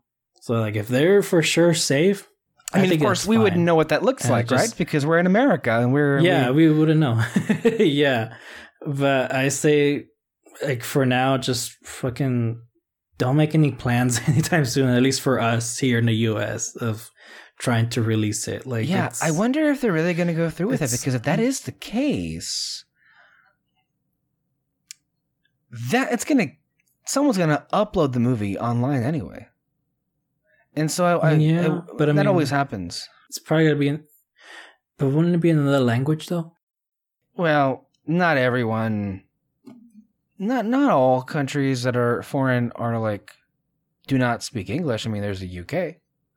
I know, but I mean, you never know. You never know, but that is true. But I mean, either way though, like I'm not really rushing to watch any movie. Yeah, no. Really. It doesn't matter if it's Christopher Nolan or if it's the Black Widow movie or you didn't even the New Mutants. You know, like I'm not rushing to watch any new movie. If it's gonna be on Netflix, if it's gonna be on VOD, I'll watch them. But you know, if you're just trying to push something in theaters, it's probably gonna fail. Come on. It's like a non-starter. It's not a good look, and we've been talking about this obviously every week. But it's just, the theaters want to make money, the studios want to make money, but it's just I feel I don't know. I'm not a businessman, but I think it'd be a lot safer to just wait until things are good. I know no one's in the luxury of doing that, and we've explained on this show why that is, because we have a dumbass Republican president who's made the situation worse, who has made it so impossible that we're not going to have any kind of recovery until a Democrat is elected into the presidency. So that's delaying things first and foremost. But these movies, these are smart investments. Tenet and Black Widow, they will make money. And when things are even halfway back to normal, people will go and people will see the movies. And it will be a success. And I'd argue you would make more money than if you just dropped it on VOD at any point. Because there's really no money in that worth the expense of, what it takes to make those movies. But at the same time, you don't, even if you're able to release it, now isn't the time to release anything because there is no cure. There is no vaccine or a treatment of any kind. And until there is, theaters, even if, like, let's say the economy never locked down, let's say even if we were doing a good job and everybody wore a mask and the virus was like tempered to an extent, even then, even if things were that good, which believe me, they are not. They are nowhere near that good, and they won't be until a Democrat is in the White House. And why I say that is because we've established the GOP is a pro-coronavirus party, and they are pushing everybody out there to go die because why the fuck not? And we've discussed that, and that's what is happening here. But the reality is this. Even if things are great, it indoor activity of any kind is just not going to do any good. It's going to do a lot of bad. Even if you do social distancing in a theater, you're still sitting in a darkened room with recycled air conditioning. Anybody coughs, it's going to blow back in your face. Like the fact this coronavirus whole like situation has kind of made, I feel, and this may be a good aspect of it, a little bit more self-conscious about the stuff that we put ourselves through on a normal basis. The fact that someone's cough may just be blown back in our faces because of the air conditioning realities of that space. The point is, movie theaters are a luxury, as are theme parks, and if the people who were managing our crisis were smart, they wouldn't allow that to happen. Those would be the very last thing, and it is unfortunate that they are suffering. But again, if we had a smart government, then everybody would be covered. Then everybody would be good. You know what? You're going to have to close for a year. But guess what? We'll be there for you, and we'll help you get back on your feet. Because it's not fair, and it's the decent thing to do. And no one would be wiped out because of a pandemic. But instead, we have people who not only are idiots, but don't care. And are doing everything they can to kill more people. By the way, as our weekly coronavirus death clock, I guess we're going to call it now, last week we were a little over 140,000 people dead. I checked this about an hour ago. The most recent count had 148,000 officially dead for coronavirus. We're going to cross 150, I would say, in about a day or two. We are now at the point where we are losing 1,000 lives a day. Things are far worse than they ever have been. Unemployment is about to be reduced significantly. Things are turning into a real shithole. And if that weren't bad enough, schools are now going to be like, you know what? Let's reopen. Yeah, let's have school. Because the kids will get over it. You know, it'll be fine. There's no real danger, right? To like going to school. I saw a post that said, it's like, there's 6 feet of snow in this town. Okay, don't school today, kids. It's like, but then there's a pandemic. There's a virus going around that can kill you and all your family. Go to school. Why not? Yeah, that's kind of the logic we're at. And I do want to also, in case that people don't understand or don't grasp what it is I'm talking about here, of course, you should already be aware that it's never a good idea to have a room full of people indoors. Clearly, in a pandemic, that's just not a good option. But, you don't have to take my word for it. There was this doctor that they have on CNN, Dr. Gupta. Actually, excuse me, it was MSNBC. This is not the Dr. Gupta from CNN. It's a different Dr. Gupta. But he said that it actually is far more safer to fly than to be in a school classroom for coronavirus. And if that's the case, why the fuck would you open them? Especially since a lot of these schools, from what I've been reading, are going so far out of their way to ignore any kind of, or actually they've gone so far out of their way that they're actually encouraging people to like, you know what? You don't have to wear a mask. It's okay. We're not going to have temperature checks. We're not even going to do any social distancing. Yeah. So with that being said, we're going to go ahead and talk about the movie that we saw, because there are still movies that are being released, and this is no exception. And I'm quite happy to talk about this one. We David and I both recently saw this movie before coming on the air. And yeah, literally just saw. And this is one of the ones that was getting a lot of attention from Sundance Film Festival earlier in the year. Got a lot of great reactions, so much so that Hulu paid $22 million to buy the movie. Yes, so because they really needed something apparently.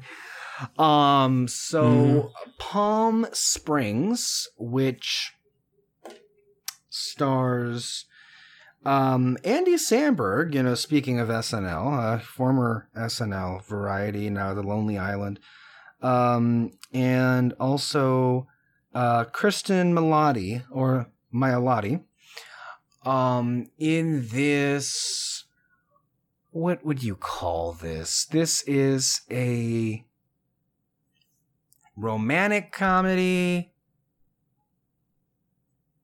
although there's a lot more of it to than what that description even sounds like. This is the Groundhog Day situation. Time loop. It's a time loop movie. And yeah. I don't know if you were aware of that when I asked you to watch it. Were you? Okay. Yeah, because we had actually had this movie on to review for a couple of weeks now, and I think we were gonna review it last week, but I decided to hold off on that. But then again, this is just the weirdness of this is that kind of creepy in a little weird way, but like this particular time loop movie comes out at the exact same time that you and I do a review for a time loop episode of Agents of S.H.I.E.L.D. Like, the timing is just... And then even more to the point, on this day, we just recorded the S.H.I.E.L.D., that S.H.I.E.L.D. episode earlier today. And here we are, and we're talking about another time loop situation that we have here. So... It evidently is the year for time loop movies. Just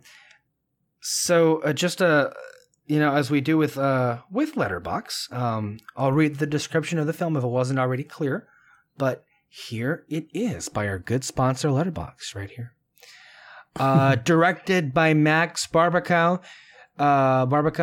When carefree Niles and reluctant maid of honor, Sarah, have a chance encounter at a Palm Springs wedding, things get complicated as they are unable to escape the venue, themselves, or each other. That was pretty vague. I didn't give away the concept too much, although if you've seen the trailer, you know what this is. I was hoping ever so much that the movie was anywhere near as good as it ended up being. And I am happy to report that I really, really, really like this movie. I will be watching this again, and I wonder how it hits me the second time. But I think this may be, and keep in mind, it's not a competition of, great variety here, because there hasn't been much of anything, but it may be my favorite movie of this year so far. Because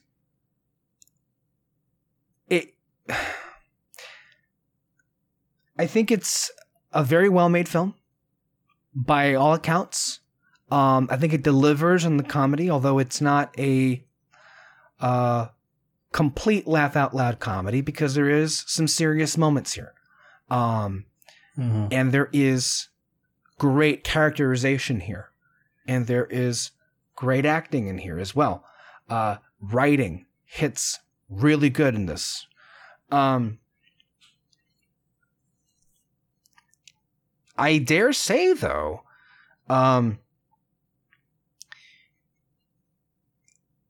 this is I think it hits harder the fact that it's being released now.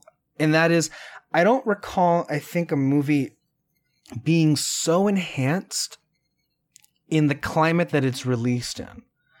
Because, yes, this is a time loop in the living every day, again and again and again. And of course, we'll get into more detail as we go along through this review. But, I don't know if you've noticed this, but more so than at any other point, we are kind of really relating in a way to what is happening here in a very dark way. Like on the surface of it, the premise of this is having to basically repeat the same day over and over again. And I actually want to read here an excerpt from one of the reviews that I read for the film. I wanted to see how people had responded to it, actually. And this is from The Verge. And they had a really interesting take on the movie in terms of like how it is really scarily relevant to the times that we're in at the moment. And here is the headline for this. Palm Springs is the perfect comedy for a world where nothing matters anymore. Wow. So, I very rarely take out other people's words, but I do want to credit them. This is Joshua Rivera writing for The Verge. An amazing piece. And it kind of encapsulates our thoughts. And I want to take this time to read from him. We're all tired. Every day runs together. An endless tangle of hours and screens and occasional bursts of daylight to recharge. Old routines take on new wrinkles. Meetings via webcam, masks to maintain and wear before outings, communal activities retrofitted to be done in isolation. Maybe we're not in a literal time loop, but it sure feels like one. A long, endless stretch of days where little changes and we're burnt out all the time. Enter Palm Springs, a movie for 2020's burnt out state of mind. I mean, doesn't that just describe what our lives have become?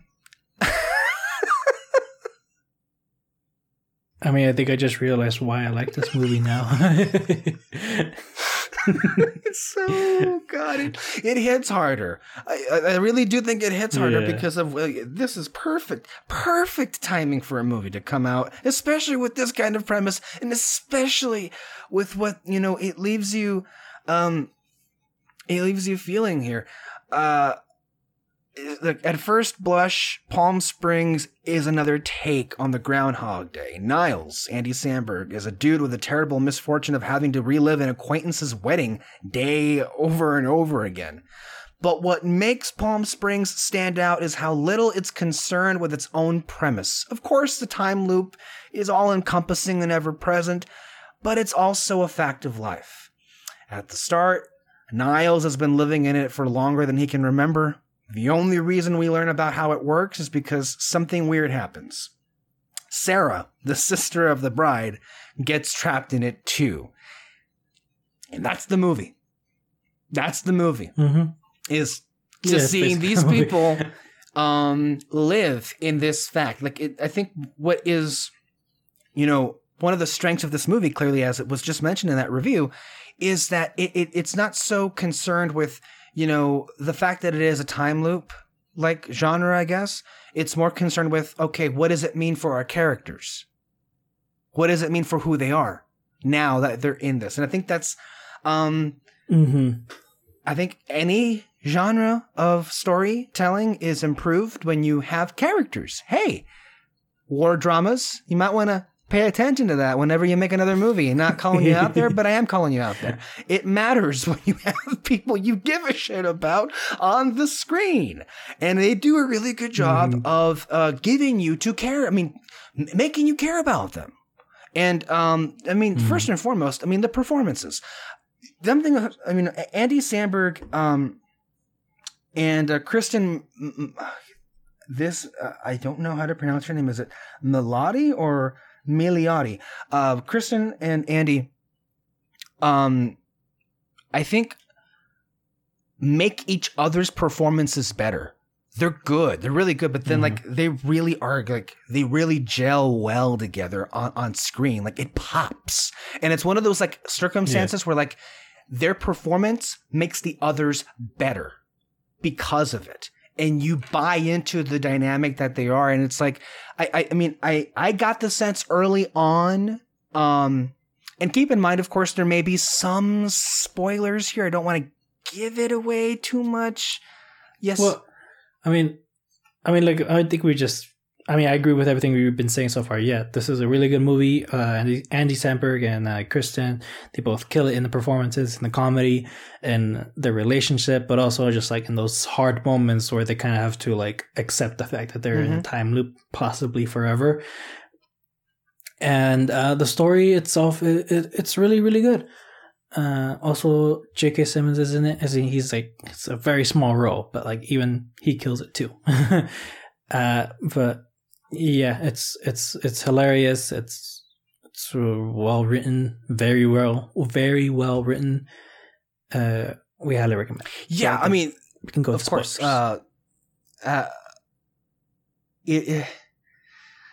it's interesting. I mean, of course, it is inherent in kind of the genre that it is. It is a time loop, but it also is like, if we're not going to be as specific as that, it is a comedy, but it also is sweet. It has heart. There's, I think some comedies, like let's say Eurovision, for example, which we reviewed a few weeks back, are have this reputation for not like taking things seriously and being like way too wacky to be taken as realistic in some sense, or maybe not even. That's not even the fair way of saying it, but like it may lack a little bit of the heart of it. Which is to say that there's a version of this movie that's already been made and nowhere near as good, where it's like the characters are like not even characters and they're barely likable and we're just going through the motions, and then things like there's a version of this movie that could have ended up being just very mundane and uninteresting. And there have been, I think, movies like that. Well, the thing that I think what this movie did best is that with every other movie that we've seen, it just goes in line with, you know, you see their day and then they realize they're reliving it, and then they go, am I reliving the same day? I think I'm reliving the same day. Hey, I'm reliving the same day. And it's just like that's the pattern every single movie. But with Palm Springs, though, you skip all of that. I mean, and you do have the, you know, when they realize they can do whatever they want now, you know, you get that, like the fun montage of them doing whatever they want. And like you get that in Palm Springs, but the best thing about this one, though, is that you have someone that's already been through this time loop for a long time now, finally having fun after who knows how long. Yeah, the whole burden of having to set up this premise is just completely gotten rid of. We don't need that. And instead, they actually do tease it. When the movie starts off, it takes a little bit of time for the whole mention of a time loop to even be dropped. There's a bit that happens before we get to that moment. But there are clues, a little giveaways. I mean, there's something noticeably a little off about Andy Samberg and how he acts that kind of gives you a clue as to, okay, I think this guy's already like been going through this for a while. And I think it's even more confirmed in one of my favorite scenes at the wedding when everyone's dancing after he gives that speech, which was like, you think it's going to be a disaster. And then it was like, whoa, that was like one of the best toasts at a wedding I've ever heard. And this guy's like a fucking stranger. He does a good job. And then, of course, he leans very much. What kind of like gave it away a little bit is how much his gaze is directly at Sarah. And Sarah has like no idea who the fuck this person is. And then later on, go ahead. Well, what gave it away for me is just that, you know, you can tell that he doesn't care about anything going on, but he does everything else in confidence. And he doesn't screw it up. And so that's basically what the speech was. It's like he's the only one in this wedding that's just dressed in swim shorts and a Hawaiian shirt. Like he doesn't care, but he gives that speech, and like you said, it's perfect speech, and he does it with such confidence. And like, yeah, you see that that he's eyeing Kristen's character. And you just kind of go, okay, and I could tell right away, like, oh, okay, he's gonna like mess with her now in this time loop.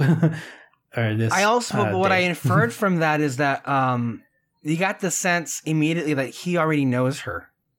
So like later on, when there is a revelation, that spoilers, by the way, there is a revelation, or should have already been clear, but just in case, it is a great movie. Go watch it.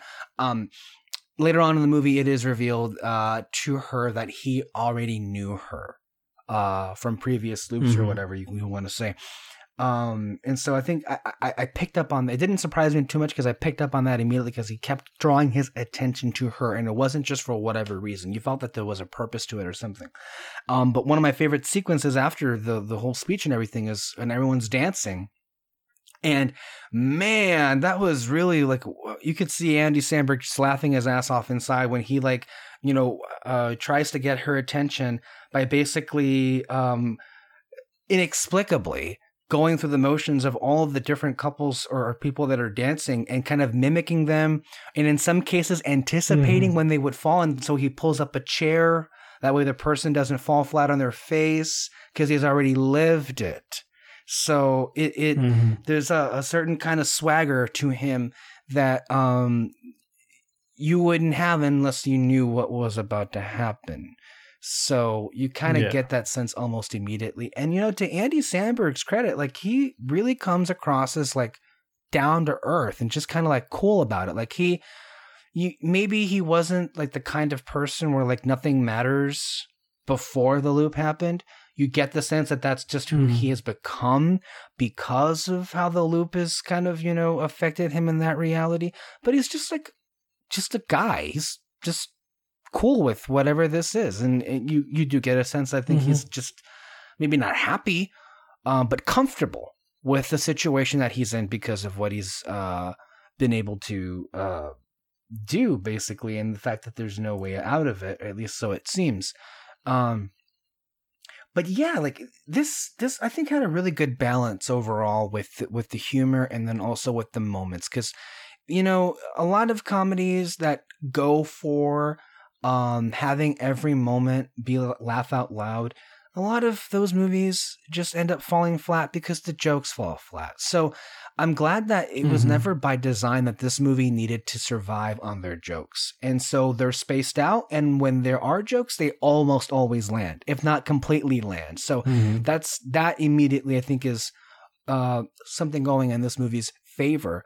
But then we also have we do kind of, because the benefit of having characters instead of just like actors embody their own personalities is there's characterization, there is development. We get to explore the psyche of these people, and I think what kind of connects the two of them is that they're naturally they're complicated people, shall we say? They're not caricatures. They're not straight up like one note, and and they take it in different ways. Sarah, Kristen's character, has a journey in this that she decides to, kind of have an arc because of this time loop. I want to go back real quick, if I may, for both Sandberg and for Melody from this review of The Verge that I was reading, and one that I find increasingly depressing. This is an amazing article, but this is what they write here. At this point, millennials are either comfortably in or approaching their 30s. There is a thought, kill me. An age they're socialized to believe brings stability. Oh, if only. That stability continues to elude us, thanks to a slow-motion, institutional breakdown and overnight disasters that extend into ongoing nightmares like the coronavirus pandemic.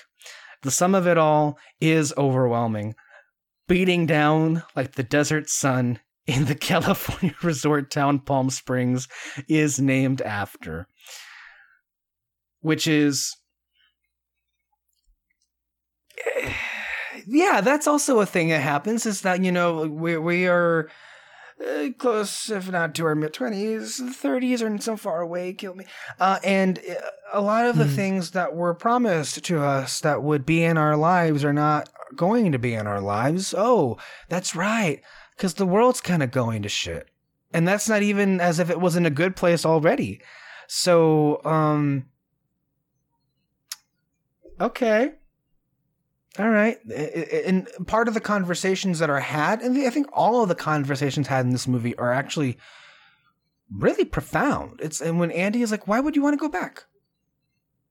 Well, I mean, because there are, I think good arguments on either side for wanting to get out of this loop or staying in this loop. If you stay in this loop, you live forever. You don't age.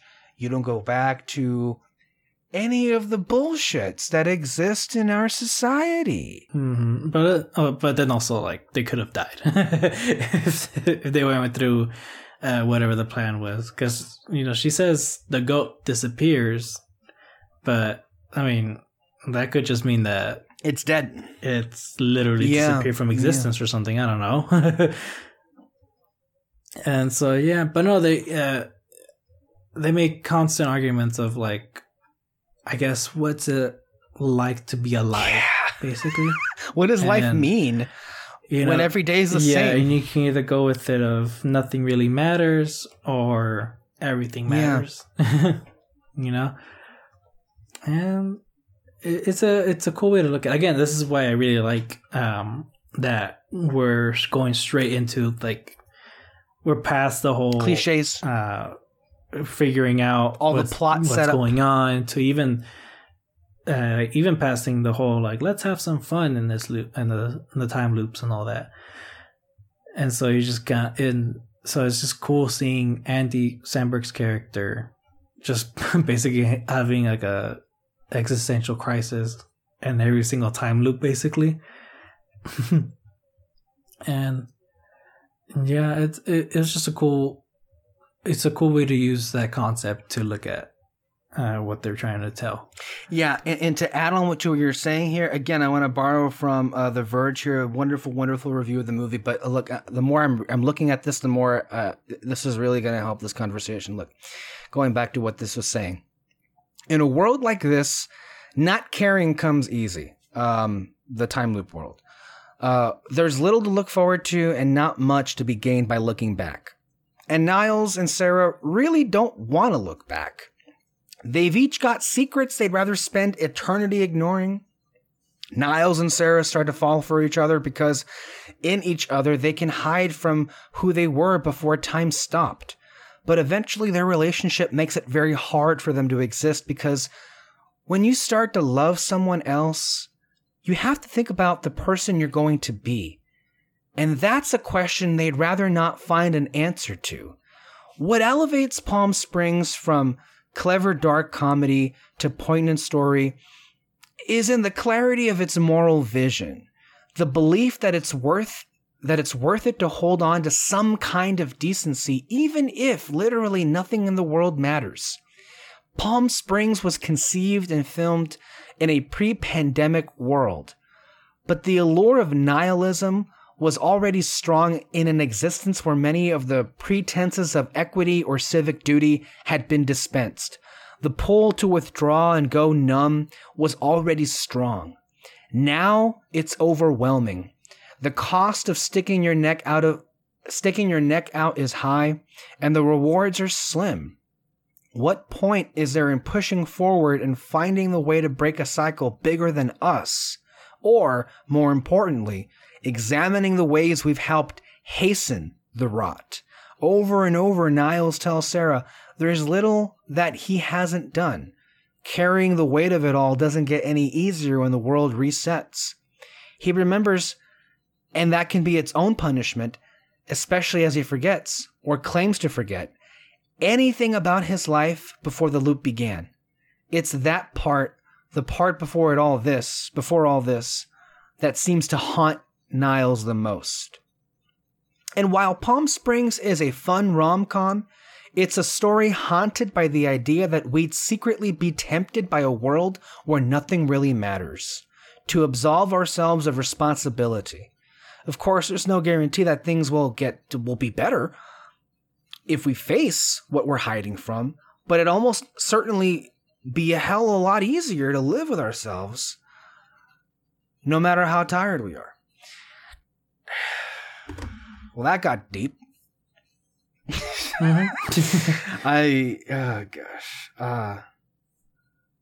Yeah, and that is the whole point of growth, right? Is through the process of time, you change, you do grow into different people, and that part of the problem that is stuck in the time loop is you can't really grow.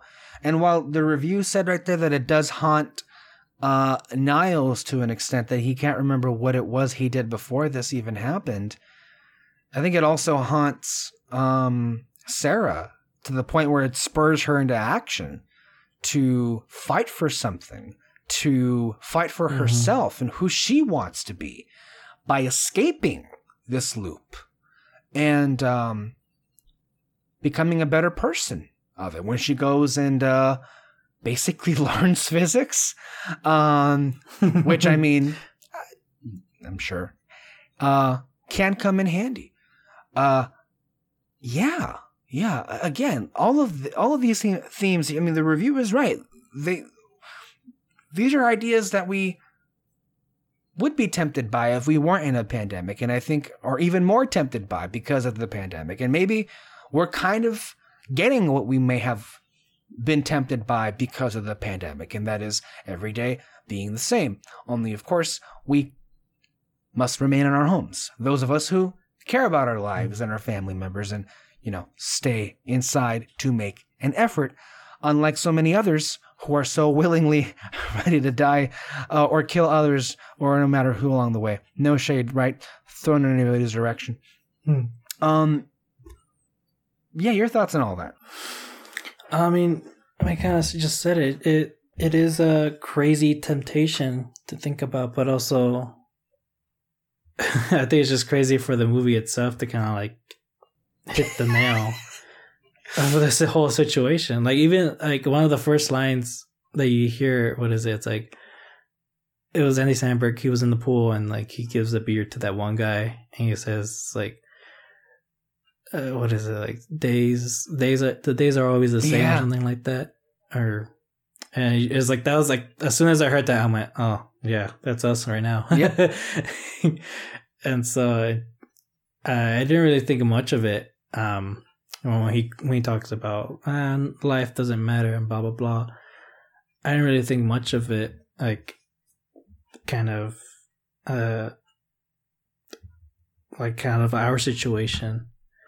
But yeah, it is a ugly temptation, but it's also just kind of cool to think about ways of fighting through it, or at least getting through it, but also fighting through it. Like Andy's is trying to get through it, just kind of every single day, day by day, and all that.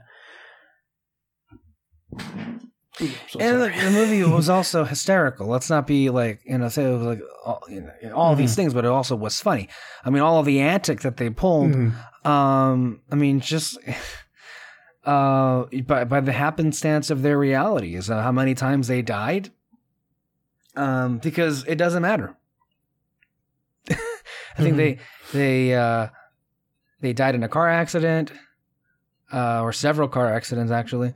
One was in a plane crash.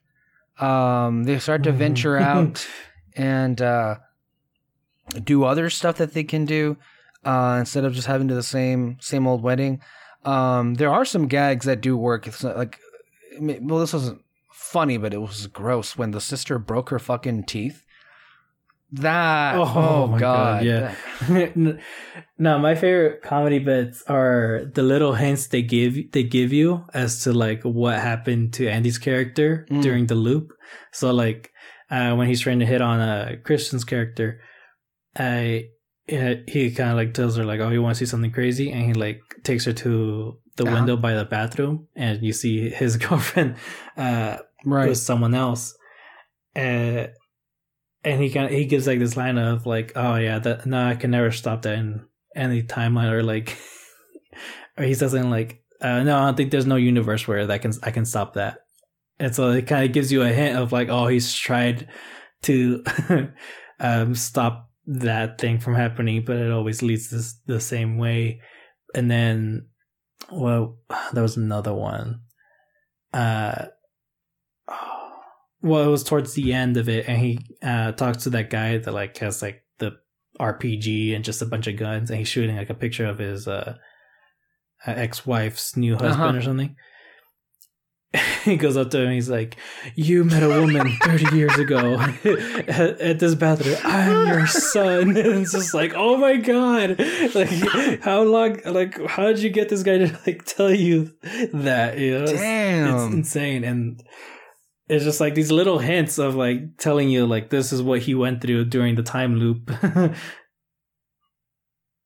Yeah, and I like those comedic. Oh, another one was when he was at the bar again towards the end. He was at the bar and he flips off the bartender, but like before that he says, like, yes, Tim with the tow truck or something like that, and he flips him off, and when the bartender throws him out, he has his car keys, and it's like, oh, okay, he knew how to right get the key to go back to the mountain. I mean, just crazy sequences of that are just hilarious. I mean, when Niles and Sarah just walk into that bar you were talking about, but they just what were they doing? Like, was that called breakdancing, or what the fuck were they doing? Like, just randomly out of nowhere. I think they just wanted to create like a flash mob type of thing, but it was just the two of them. Yeah, yeah, like the humor hits hard here too. I'm trying to think of like other the gag where Andy Samberg Niles is talking to Sarah about exploring his sexuality, and all the people he like. The one that got me was when like he tried to convince her that he had sex with her father. That was, and then of course, no. I mean, who knows, right? I mean, I don't know. I mean, he claims that was just like a joke or whatever, but like, I mean, who knows? Yeah. I like that one joke though. It was like after Kristen's character's first time loop, or like after her first loop, and she's trying to look for the portal or something, and he goes and like he points the way. And she just goes like, who are you? Like, well, how did you put me in this situation? And he goes, I am the Antichrist. Snapped his fingers and like earthquake happens. But he's just like, nah, I'm just kidding. That always happens at this time. So no, man, there's some pretty great fucking moments that are just so great. I mean, in that way. Oh my God. But that another one where they put a bomb in the wedding cake. And like they spring into action and they kind of like fuck with them. I mean that has to be like a really like fun part. It's just like fucking with people. And they fucking like she comes out in like with an eye patch and a hook and like, oh, you ruined my plan or whatever. But I think the one that came out of nowhere was before the time loop stuff happens. And fucking Niles is like impaled by a fucking arrow that Roy threw, played by J.K. Simmons. Yeah. That one was like quick. It got in him and like, what the fuck? Yeah, but I also love like so you get an explanation as to like how J.K. Simmons got into the time loop itself. But I love that line though. If he's like, no, just every couple of weeks he'll just like come out randomly and try to kill me because he hates what I've done to him. I just found that funny. That like just whenever he wants, I'm gonna go kill him now. Yeah, and the J.K. Simmons character is another, I think, dimension to this. The exploration of the effect that this loop has on the characters, because clearly the arc that he happens to have off screen almost. I mean, of course, being fucking hit by a car can make you re-examine things clearly, but he starts off the loop wanting to kill Niles, and then the last time we see him, he's going to come full circle where he's kind of accepted this and happy, like he legitimately is happy with the situation, where he never has to see his family age. No, yeah. And interesting. Okay, so a couple other things here. Well, the director was teasing about the fact that it wasn't just J.K. Simmons and Niles and Sarah, that there may be other people that we saw on screen that are also time looping. There was this really interesting moment in the movie with the old lady that is played by June Squibb. Early in the movie, she walks up to Niles and to Sarah, and she says to Niles, that was the best wedding speech I've ever heard, or something. And then at the end of the movie, that same woman comes up to Sarah the night that she's going to basically blow up the portal or whatever. And she says to her, that was the best maid of honor speech I ever heard. And I guess you'll be leaving us now. Good luck or something. Mm-hmm. Did you not catch that? Like, it was a little weird. Like, what? Yeah, I caught that, and I was kind of like, is she in the time loop too? Like, how does she know the plan? Specific. Yeah, it is a very specific moment in the movie, especially because that's the only time we see her too, right? The old lady. And so, I don't know, I would like to rewatch the movie again just to see if, like, there's anyone else that possibly knows of the loop or, like, been through the loop. I don't know. Yeah. But, have you heard, like, that there's the director, there might be other people? The director, was it just was reading an interview, the director was like, he teased that other people definitely would be in the loop, that it wasn't just them. So. Because the only, like, little fact that I read was that Niles was in the loop for at least 40 years. Wow. Yeah. So, like, I mean, like, knowing that and kind of seeing, especially that scene where he's like, I don't remember, like, my life before the loop or something like that. It is kind of like, oh my God. I can't even imagine that. It's insane. Yeah. Yeah. Mm-hmm. And then, of course, other stuff. So, dinosaurs.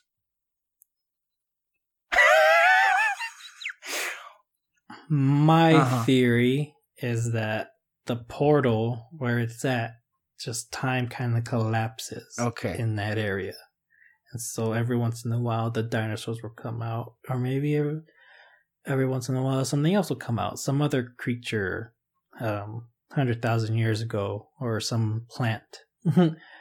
That's just my theory. I mean, because, again, the director said that they were real, that they weren't, like, something they were hallucinating. Hallucination. Because you see it in the end, too. Yeah. That was, like, one of the last shots. You see them roaming off in the distance.